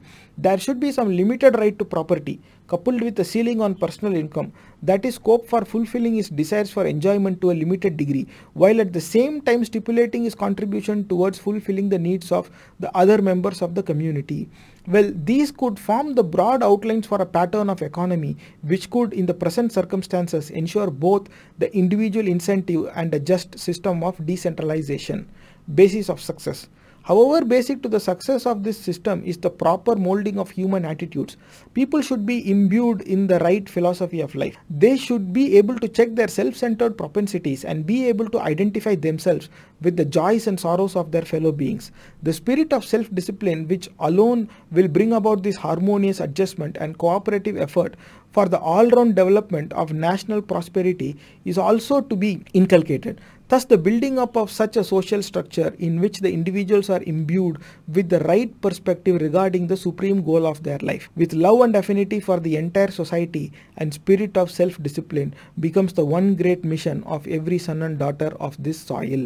மறுபடியும் இந்த சமத்துவத்துக்கு எதிரான சிந்தனையை இவன் எப்படி கற்பிக்கிறானா, ஒரு தனி மனிதருக்கு எல்லாத்தையும் கொடுத்துடக்கூடாது, எல்லாத்தையும் பெறுவதற்கான வாய்ப்பு தந்துடக்கூடாது, அவங்களுக்குன்னு ஒரு கட்டுப்பாடு வைக்கணும். அப்போ ஒரு அளவுக்கு மேலே பொருளாதாரம் ஈட்டக்கூடாதுன்னு அவங்களுக்கு ஒரு கட்டுப்பாடு வைக்கணும். ஒரு அளவுக்கு மேலே அவங்க நிலம் வச்சுக்க கூடாதுன்னு ஒரு கட்டுப்பாடு வைக்கணும். அப்போ காரணம் என்னன்னாக்கா, உனக்கு என்ன தேவையோ அது மட்டும் தான் நீ எடுத்துக்கணும். நீ அதுக்கு மேலே நீ எடுத்துக்கூடாது, அது இன்னொருத்தன் எடுத்துக்குவான். ஏன்னா அது அவனுடைய உரிமையா. எந்த அடிப்படையில் முடிவு பண்ணுறது, ஏது அந்த அளவுகோல், யார் அந்த அளவுகோலை உருவாக்குவா, அதை அமல்படுத்துறது யார், யாருடைய பொறுப்பு, எதையும் அவன் சொல்லலை. ஆனால் அதுதான் ஹிந்து வியூ பாயிண்ட்டான். அந்த சிந்தனை வந்து அப்படி வந்துடணுமா. நீ உன்னோடதை மட்டும் பார், உனக்கு என்ன தேவையோ அது கிடச்சிருச்சா அதான், நீ பாட்டுக்கு சேர்த்துக்கிட்டே எல்லாம் நீ போகக்கூடாது.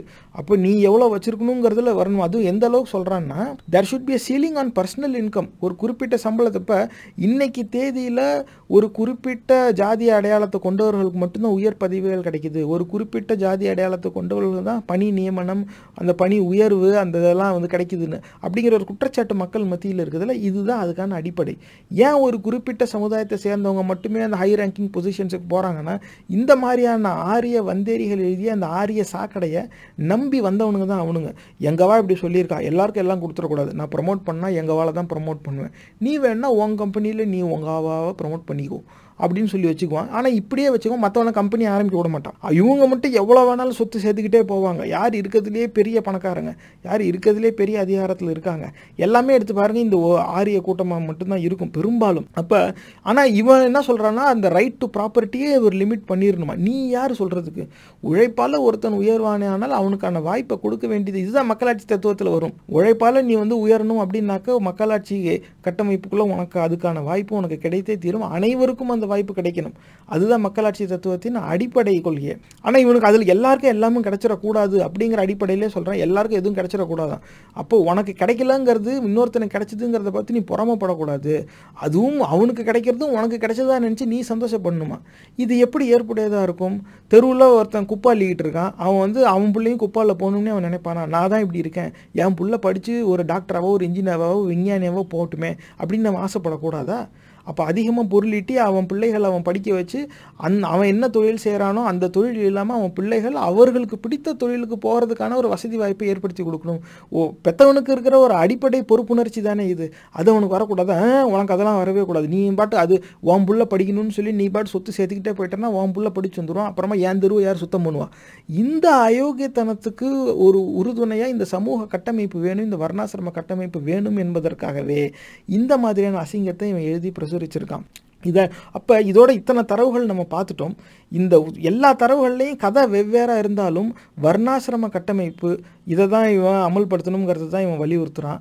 சமத்துவத்துக்கு எதிரான சிந்தனையை கொடுக்குறான், மக்களாட்சி தத்துவத்துக்கு எதிரானதாகவே கொடுக்குறான். இது அவ்வளவும் ஒரு மதம் சார்ந்து, இது ஒரு சாமி மோக்ஷாங்கிறான், தர்மாங்கிறான், இதை மதம் சொல்லி இதுதான் நம்மளுடைய ஹிந்து லைஃபுங்கிறான். இந்த அடிப்படையில் இந்துக்களை ஒருங்கிணைக்கணும் அப்படிங்கிறான். அப்போ எந்த அளவுக்கு இவன் வெற்றி பெற்றுட்டான் அப்படிங்கிறத நம்ம பார்க்கணும்னா, இந்த கடைசியாக இதோட விளைவு என்னவா இருக்கும் அப்படின்னா, மிச்சம் இருக்கிற தரவுகளை இன்னொரு பதிவில் அது இடஒதுக்கீட்டின் அடிப்படையிலே நம்ம பேசுவோம். ஆனால் இதுவரைக்கும் நம்ம பார்த்த தரவுகள் நம்மளை எங்கே கொண்டு போகுது அப்படின்னாக்கா, இந்த பிரச்சனைக்கு வந்து ஒரு 2 பகுதி இருக்குது. ஒன்று என்ன அப்படின்னா, அந்த பிரச்சனையும் தீர்வும் என்ன அப்படிங்கிறத நம்ம பார்க்கணும். அப்போ ஒரு அடிப்படை பிரச்சனை வந்து என்னென்னா, இந்த மாதிரியான சிந்தனையை எழுதி பிரசுரித்து பல ஆண்டுகளாக பல பேர் படித்து இதையே பிரச்சாரம் பண்ணி அத்தனை பேரை நம்ப வச்சதில் இப்போ இன்றைக்கி ஒரு சிந்தனை வந்துடுச்சு, இடஒதுக்கீட்டை அடிப்படையாக கொண்ட ஒரு பிரிவினைவாதம். இடஒதுக்கீட்டே வேண்டாம், எல்லாமே மார்க்கு தான் அப்படிங்கிற, எல்லாமே மார்க்கு தான், அவனோட போட்டிக்கிடுற, அவ்வளவுதான் இடஒதுக்கீடு. ஆனால் இது வந்து புரியலை, புரிஞ்சுக்கிறதுக்கான முயற்சியும் மக்கள் நிறைய பேர் எடுக்கலை. ஆனால் அந்த அறியாமையிலேருந்து இல்லை இது என் ஒப்பீனியன், கம்மி மார்க் எடுத்தவனுக்கு வாய்ப்பே வரவே கூடாது, அவன் ஆளுங்களோட போட்டிட்டான்டா, நீ உன் ஆளுங்களோட போட்டிடுவா. அதுதான் வகுப்பு வாரி பிரதிநிதித்துவங்கிறது. அதுதான், நீயா அவனை உன் தெருவுக்குள்ள விடலை, உனக்கும் ஆக மாட்டேங்குது, அவனை நீ என்றைக்கு சமமாக பார்க்கல, உங்களுக்குள்ளே இவ்வளோ பிரச்சனை இருக்கிற வரைக்கும் அவனோட போட்டி போடு. இதுதான் இடஒதுக்கீடு. ஆனால் அந்த இடஒதுக்கீட்டை தப்பு, ஏன்னா அந்த இடஒதுக்கீடு இருக்கிறதுனாலே இந்த ஆரியர் அல்லாதோருக்கும் எல்லா வாய்ப்பும் வந்துடுது. அதை இவன் நிலைநாட்டுறதுக்காக தான் இவன் இப்படி இத்தனை வாட்டி திரும்ப திரும்ப அந்த வர்ணாசிரம கட்டமைப்பையே கற்பிக்கிறான். அதை நம்பி வந்தவன் அந்த ஆரிய வந்தேரிகள் ஒரு பரப்புரை நடத்துகிறாங்க, பல ஆண்டுகளாக நடத்துகிறாங்க. அதில் இப்போ நம்ம பார்த்தோமே தேசிங்க ராஜா அப்படிங்கிற இந்த வந்தேரி முண்டங்களும் அதை ஏற்றுக்கிட்டு அவங்களும் வந்து இந்த அவங்கவுங்க ஊரில் போய் பேசுகிறாங்க, இந்த மாதிரிலாம் இருக்கவே கூடாது, ரிசர்வேஷன்லாம் வச்சு ஒருத்தன் மட்டும்தான் சாப்பிட்டுட்டு வர்றான், அப்படிலாம் கிடையாது. எஸ்சி எஸ்டிக்கு 18% தான், எம்பிசிக்கு 20%, பிசிக்கு 30%. அதனால் சதவீதங்கிறது ஒவ்வொரு வகுப்பு வாரியாக இருக்குது. குடிவாரி கணக்கெடுப்பு எடுத்து அதுக்கு ஏத்தாப்பில் கொடுக்கணுங்கிறதும் உண்மைதான். ஆனால் அந்த குடிவாரி கணக்கெடுப்புன்னு ஒன்று எடுத்துட்டா எல்லாருக்கும் எடுத்து எத்தனை சதவீதம் இருக்காங்களோ அதுக்கு ஏத்தாப்பில் கொடுக்கணும். இதில் வந்து நீ வந்து எஸ்சி எஸ்டிக்கு கிடைக்கக்கூடாதுங்கிற எண்ணத்திலேயே இடஒதுக்கீடு வேண்டாம்னு சொல்லிக்கிட்டே இருந்துட்டு திடீர்னு வந்து குடிவாரி கணக்கெடுப்புன்னு எடுத்தாக்க, நீ குடிவாரி கணக்கெடுப்பு எடுத்து புதுசாக இடஒதுக்கீடு நீ மாற்றி அமைக்கணும்னா அதில் எஸ்சி எஸ்டிக்கும் சேர்ந்து தான் கிடைக்கும். நீ இது வந்து அந்த எனக்கு ஒரு கண்டு போனாலும் பரவாயில்ல, அவனுக்கு 2 கண்ணும் போகணும் அப்படிங்கிற எண்ணத்தில் செயல்படுற வரைக்கும் இந்த சமூகத்துக்கு ஒரு சரியான விடுதலை கிடைக்காது. ஆனால் அந்த பிரச்சனைக்கு அடிப்படை என்ன? இந்த ஆரிய வந்தேரிகளின் இப்படிப்பட்ட பரப்புரை இடஒதுக்கீடுங்கிறது இருக்கக்கூடாது, எல்லாருக்கும் எல்லாமும் கிடைத்து விடக்கூடாது அப்படிங்கிற. அப்போ இதுக்கு தீர்வு என்ன அப்படின்னா, இந்த வகுப்புவாரி பிரதிநிதித்துவம், சமூக நீதி போன்ற அரசியல் கொள்கைகள் அரசியலமைப்பு சட்டத்தில் எப்படி இடம்பெறுகிறது என்று படிக்கவும். கான்ஸ்டிடியூஷன் எடுத்து நீங்கள் பாருங்கள், அது நீங்கள் வாசிங்க.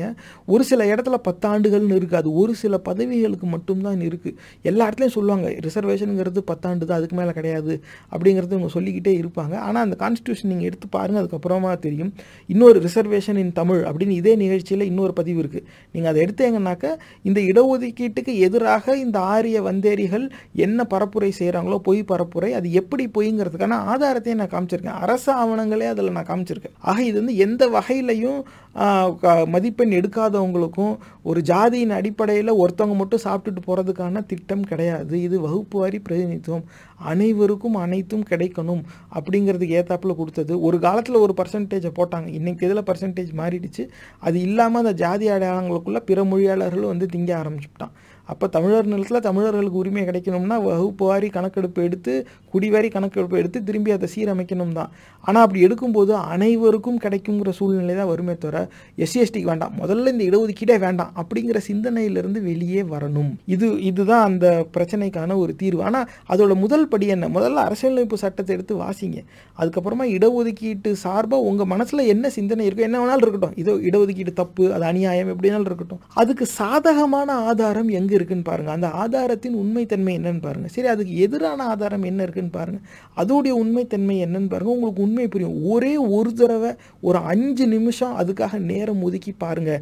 இடஒதுக்கீடு வேண்டாம், இடஒதுக்கீடு மோசம் அப்படின்னு நம்புகிற அவங்கக்கிட்ட தான் இதை நான் முன் வைக்கிறேன். அந்த அறிவிட்ட முண்டங்களுக்கு வேறு என்ன சொல்ல, அதிக நேரம் சாமி கும்பிடும் முண்டங்களாக தான் இருக்காங்க. அடுத்த பிரச்சனை என்ன, அடுத்த பரிமாணம் இந்த பிரச்சனை என்னென்னா, சாமி நம்பிக்கை என்கிற பெயரில் வளரும் முட்டாள்தனம். ஏன்னா இது இந்துன்னு சொல்லி காவின்னு சொல்லி எல்லாரும் கோயில் இருக்கிற தெருவிலேயே தான் எனக்கு வீடு வேணும் கேட்டால் எனக்கு சாமி வேணும் அப்படின்னு சொல்லிடுறாங்க. அப்போ அந்த ஆரிய சாக்கடையும் வேணும் அப்படிங்கிறத நீ சொல்கிற.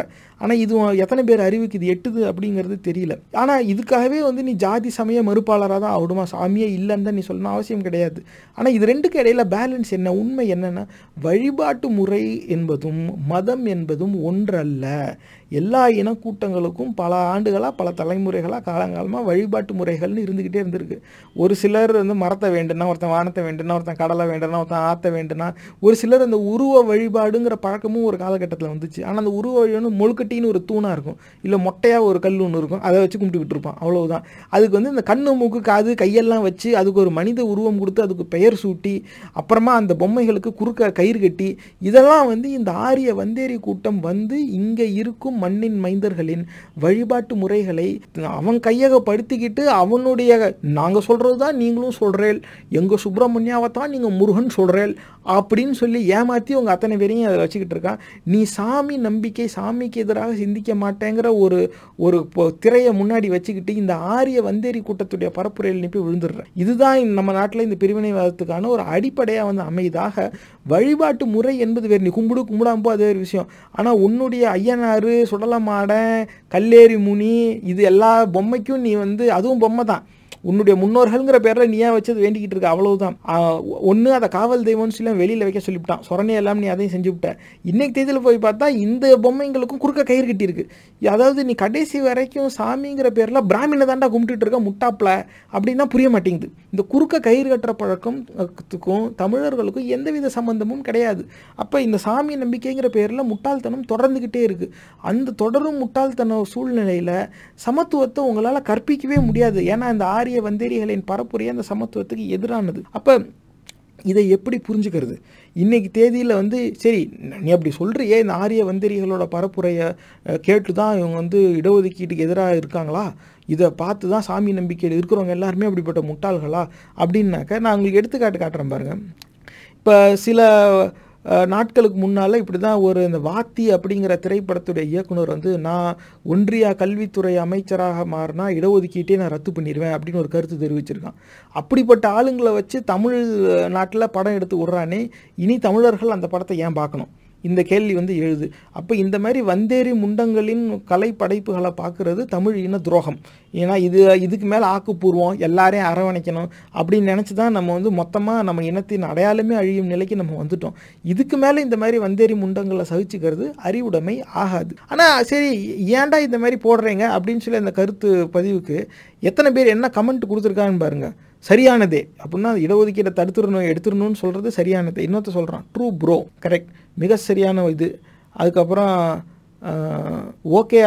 ஓகே ஆனால் விடமாட்டாங்க, இதை செய்தால் அரசியல் கட்சிகள் செல்லா காசாகி விடுவார்கள், சாதி வச்சு தான் பிழைப்பே நடத்துகிறாங்க.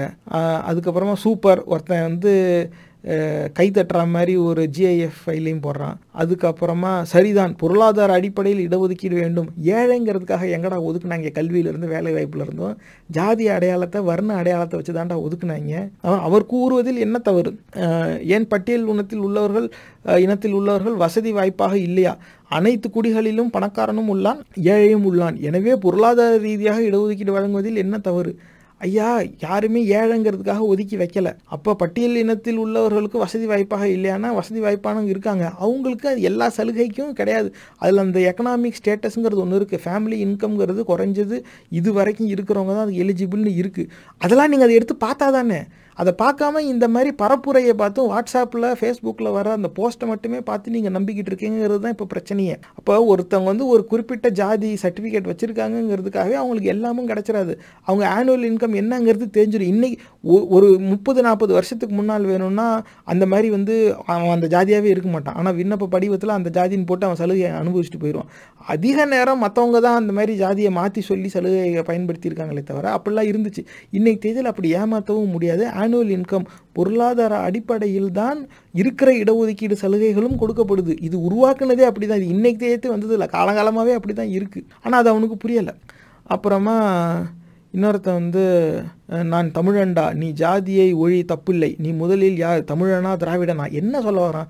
ஒருத்தன் வந்து இடஒதுக்கீடை ஒதுக்கி எடுத்துருவேன் அப்படின்னு சொன்னதுக்கான ஒரு பதிவில் இவன் வந்து தமிழனா திராவிடனா இவன் தனியாக அவன் கேட்டுக்கிட்டு இருக்கான். ஆனால் இது எந்த பேஜில் கேட்குறான்னா, ஐ சப்போர்ட் NTK, நாம் தமிழர் கட்சியோடைய ஒரு இது. நிஜமாவே நாம் தமிழர் கட்சியோட தம்பிகள் தான் இதை நடத்துகிறாங்களே. ஏன்னா மதவெறி கூட்டமும் இந்த போர்வையை போத்திக்கிட்டு சுற்றுது. அதில் வந்து யார் நாம் தமிழர் கட்சி யார் மதவெறி கூட்டம்னு வித்தியாசம் கண்டறியறது சமூக வலைதளத்தில் ஒரு சிக்கலாக இருக்குது. பார்க்க வந்து நாம் தமிழர் கட்சியோட பக்கம் மாதிரி இருக்கும், ஆனால் அந்த இடத்துல கருத்து பதிவிடுறவங்க பூரா மதவெறி கூட்டம் ஆளுங்களாக தான் இருப்பாங்க. ஆனால் இவன் என்ன சொல்கிறான், அது முடிவு பண்ணிவிட்டு கழகத்துக்கு வாடா அப்படின்லாம் ஏதோ சொல்கிறான். அப்புறம் ஜாதியை ஒழிச்சிட்டா தான் அந்த ஜாதியின் அடிப்படையில் இடஒதுக்கீடே தேவையில்லை. ஜாதியை ஒழிச்சிட்டா அப்புறம் இந்துங்கிற மதம் எங்கே?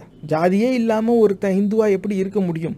அப்போ சாமியே இல்லைங்கிற இடத்துக்கு தான் அது கொண்டு போய் விடும். நீ ஜாதியை ஒழி அப்படின்னாக்க அது சாமியை ஒழியில் தான் அது கொண்டு போய் நிற்கிது. அப்போ இன்னொருத்தன் கரெக்டாக தான் சொல்லியிருக்கான், எவ்வளவு நாள் தாண்டா ஓல் ஓப்பிங்க, நான் NTK ஓட்டு போடுவேன், பட் இதுதான் உங்கள் கொள்கைனா நோ மோர் வித் NTK. எப்படிப்பட்ட அறிவுகட்ட முண்டங்கள் வந்து இப்படி இருக்காங்க? இந்த அறிவுகட்ட முண்டங்களுக்கு இப்படிப்பட்ட ஒரு அறிவு குருட்டுத்தனம் எங்கேருந்து வந்துச்சு? இவனுடைய தாய் தந்தையார் நாளைக்கு இவனுடைய பிள்ளைகளின் வாழ்வாதாரத்துக்கும் அடிப்படையாக இருக்கிறது இந்த இடஒதுக்கீடு தான். அது இருக்கிறதுனால தான் பார்ப்பனர் அல்லாதோருக்கு கல்வி வேலை வாய்ப்பே இருக்குது. அதுவுமே சரியாக செயல்படுத்தப்படலைங்கிறது வேற குறை. அதை திருத்தி அமைக்கணும், அது எல்லோருக்கும் கிடைக்கும்படி செய்யணும் அப்படிங்கிறதுல மாறுபட்ட கருத்து இல்லை. ஆனால் அது திருத்தி அமைக்கணுங்கிறது எப்படி பார்க்கணும்னா, எல்லோருக்கும் போய் கிடைக்கணும். அதை அமல்படுத்துகிறவங்க அதை சரியாக செயல்படுத்த மாட்டேங்கிறாங்க. பேக்லாக் வேகன்சிஸுங்கிறது ஏன் வருது? இத்தனை இருக்கை உனக்குன்னு ஒதுக்கீடு செஞ்சாச்சுன்னா அத்தனை இருக்கை உனக்கு வந்து சேரணும்ல, அது பேக்லாக்லேயே கிடக்கு. அப்படின்னா சலுகைகள் இருந்தும் இடஒதுக்கீடு நடத்தப்பட்டும் அந்த ஒதுக்கீடு செஞ்ச அந்த இடங்கள் நிரப்பப்படலையே. அப்போ அந்த சலுகைங்கிறது அந்த சமூகத்துக்கு போய் சேரலையே. அப்போ வகுப்பு வாரி பிரதிநிதித்துவம்ங்கிறது அந்த ஒரு குறிப்பிட்ட சமுதாயத்துக்கு மட்டும் கிடைக்காம தானே இருக்குது. அதுக்கு என்ன செய்யணும்னு தான் நம்ம யோசிக்கணுமே தவிர இது மொத்தமாக எடுத்துருன்னா அதுக்கு முதல்ல வாய்ப்பு இல்லை. அரசியலமைப்பு சட்டத்தில் இது இருக்குது. அதுக்கு தான் மறுபடியும் சொல்கிறேன், அந்த கான்ஸ்டிடியூஷனுங்கிற டாக்குமெண்ட் எடுத்து வாசிங்க. அதுக்கப்புறமா ரிசர்வேஷன் இன் தமிழ்னு இதே நிகழ்ச்சியில் ஒரு பதிவு போட்டிருக்கேன். அது பொறுமை வேணும். பொறுமை இல்லாட்டினா அதுக்கு எதுவும் பண்ண முடியாது. இதுக்கான தீர்வெல்லாம் ஒரு வரியில் 4 வார்த்தையில் டக்குன்னெலாம் எதுவும் சொல்ல முடியாது. அந்த ஆதாரத்தை நீங்கள் கண்ணால் பாருங்கள், அப்போ தான் உங்களுக்கு அந்த உண்மை புரியும். ஆனால் எத்தனை பேர் இப்படி சொல்ல, இதில் என்னடா தப்பு இருக்குது, he is correct, what he tells that's correct, he is absolutely correct, கரெக்டாக சொல்லியிருக்காரு. என்னெல்லாம் இப்படி இப்படி இருக்காங்க, என்டிகே சப்போர்ட். காரணம் என்னென்னா, இந்த மாதிரியான இளைஞர்கள் ஒரு காலகட்டத்தில் இந்த மேங்கோ பாய்ஸை நம்பிக்கிட்டு இருந்தவங்க, அந்த மாங்கோட்டா குரூப். அவங்க அத்தனை பேரும் இன்னைக்கு வந்து தமிழர் அப்படிங்கிற ஒரு பரப்புரையை பிடிச்சிக்கிட்டு பயணிக்கிறாங்களே தவிர அந்த ஜாதி பாசங்கிறது அவங்கள விட்டு போகலை. அவங்க இதுக்கு முன்னாடி இருந்த கட்சியில் அதிகமாக பட்டியல் சமுதாயத்தினரை தீயவர்களாக சித்தரிச்சே நடத்தின அந்த பரப்புரை, அதுக்கு வந்து அடிமையானவங்க. இந்த ஆரிய வந்தேரிகள் கிட்ட இங்கே இருக்கிற உள்ளூர் கோடாங்கி ஏமாந்த கதை இருக்குதுல்ல, அதுதான் அது. அவனுங்க வந்து ஆரிய கோட்பாடை ஏற்கிறதுனாலேயே இந்த மாதிரியான பரப்புரை செஞ்சுட்டாங்க. அதில் ஏமாந்து அந்த கட்சியில் தனக்கு வாய்ப்பு இல்லைன்னதும் இந்த கட்சிக்கு வந்துட்டாங்க. இவங்களும் வேறு வழியில் கட்சி நடத்த ஆள் வேணுமே நடத்துகிறாங்களோ என்னமோ தெரியல. ஆனால் இப்படி தமிழ் சமூகத்தை சார்ந்த இளைஞர்கள் இடஒதுக்கீட்டுக்கு எதிரான சிந்தனைக்கு எப்படி போனாங்க? இது வந்து ஆரிய பரப்புரைக்கு தமிழர்கள் ஏமாந்துருக்காங்களே, இந்த இளைஞர்களை வச்சுக்கிட்டா நம்ம ஆரியத்தை அழிக்க போகிறோம் அப்படிங்கிறது ஒரு பெரிய இன்னொரு இதையும் பாருங்கள். வரலாற்று பிரியர்கள் அப்படிங்கிற பேஜ்லையும் இதே பதிவு போடப்பட்ட போது அதில் கூட அவர் சொன்னதில் என்னதான் தப்பு இருக்குது சொல்லு பார்ப்போம். ஆமாம், சரியான பதில். இதை சொல்வதற்கு ஒரு துணிச்சல் வேண்டும். கரெக்ட் தான். அதுக்கு தான் இதுதான் இன்றைய இளைஞர்களின் பார்வை. இன்னும் சமூக நீதி, வெங்காய நீதி என்று உருட்டக்கூடாது. ஏன்னா இளைஞர்களின் பார்வை அப்படிங்கிறதுக்காகலாம் சட்டம் வேலை பார்க்காது. சட்டம்ங்கிறது சமூக நீதிங்கிற அடிப்படையில் இருக்குது. அது ஏற்கனவே எழுதி வச்சாச்சு. மறுபடியும் சொல்கிறேன், அரசியலமைப்பு சட்டத்தில் இடஒதுக்கீடு என்பது இருக்கிறது. ஆக the very idea of eradicating ரிசர்வேஷனுங்கிறது செல்லா காசு, அதுக்கு வாய்ப்பே கிடையாது. ஆனால் இருக்கிற இடஒதுக்கீடு அனைவருக்கும் கொண்டு போய் சேர்க்கறதுக்கு அமல்படுத்துறதுல தான் இப்போ பிரச்சனை இருக்குது. யார் அதிகார வர்க்கத்தில் இருக்கானோ அவன் செய்ய மாட்டேங்கிறான். அவன் தன்னுடைய ஜாதி வேற்றுமையின் அடிப்படையில் அவன் பொறுப்பில் வச்சுக்கிட்டு அவன் ஆளுங்களுக்கு மட்டும் சீட்டு கொடுக்குறான்னு தவிர மற்றவங்களுக்கு கொடுக்க மாட்டேங்கிறான். பேக்லாக் வேகன்சி வந்துருச்சு.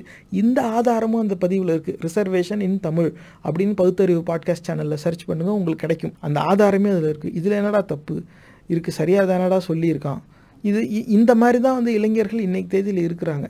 ஆக ஆனால் இந்த சொல்கிறவங்க அத்தனை பேரும் பாருங்கள், முக்கால்வாசி பேர் சாமி கும்பிட்றவங்களா இருப்பாங்க. சாமியே இல்லை, ஜாதியும் போலி, சாமி ஜாதி ரெண்டுமே இல்லை, ரெண்டுமே போலியானது, இது வந்து கற்பனை கதை அப்படின்னு சொல்கிறவங்க யாருமே இடஒதுக்கீட்டுக்கு எதிராக சிந்திக்க மாட்டாங்க. எங்கேயாவது இங்கே இருக்காங்களான்னு நீங்கள் விசாரிங்க. அதிக நேரம் சாமி பாசம் உடையவர்களுக்கு தான் ஜாதி பாசமும் வரும். ஜாதி பாசம் உடையவர்கள் கண்டிப்பாக அந்த ஜாதி வேற்றுமைங்கிறத வேறு வகையாக தான் அவங்க பயன்படுத்துவாங்க, வெளிப்படையாக சொல்ல மாட்டாங்க.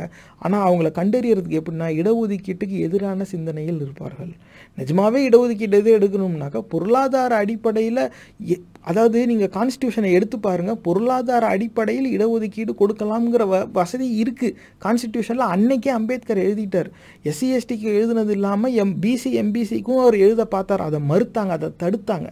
அப்போ பெண்களுக்கான உரிமையும் சரி, பிற்படுத்தப்பட்டோர், மிகவும் பிற்படுத்தப்பட்டோர், இவர்களுக்கான உரிமைக்கும் அதில் எக்ஸ்ட்ரா சாப்டர் சேர்க்கறதுக்கு சட்ட திருத்தம் கொண்டு வரணும்னு பேசும்போது அவருக்கு வாய்ப்பு மறுக்கப்பட்டது.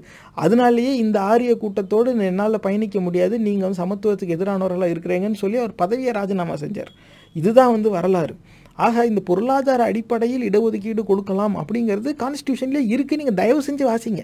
யாருமே கான்ஸ்டியூஷனை பார்க்காம இது ஏதோ புதுசாக வந்த மாதிரி அந்த ஒரு வரியை வச்சுக்கிட்டு இதே ஆரிய வந்தேரியல் அவர்களுக்கு மட்டுமே கிடைக்கும்படி இந்த பொருளாதார இடஒதுக்கீடை கொடுத்துக்கிட்டான். அங்கே தான் கேள்வி வருது, நீ எப்படா இடஒதுக்கீடு வாங்குற அளவுக்கு நீ இறங்கி வந்த? ஏழைன்னு சொல்லி யாரை கல்வி வேலை வாய்ப்புலேருந்து ஒதுக்குனாங்க? ஜாதி வர்ணத்தின் அடிப்படையில் தானே ஒதுக்குனாங்க.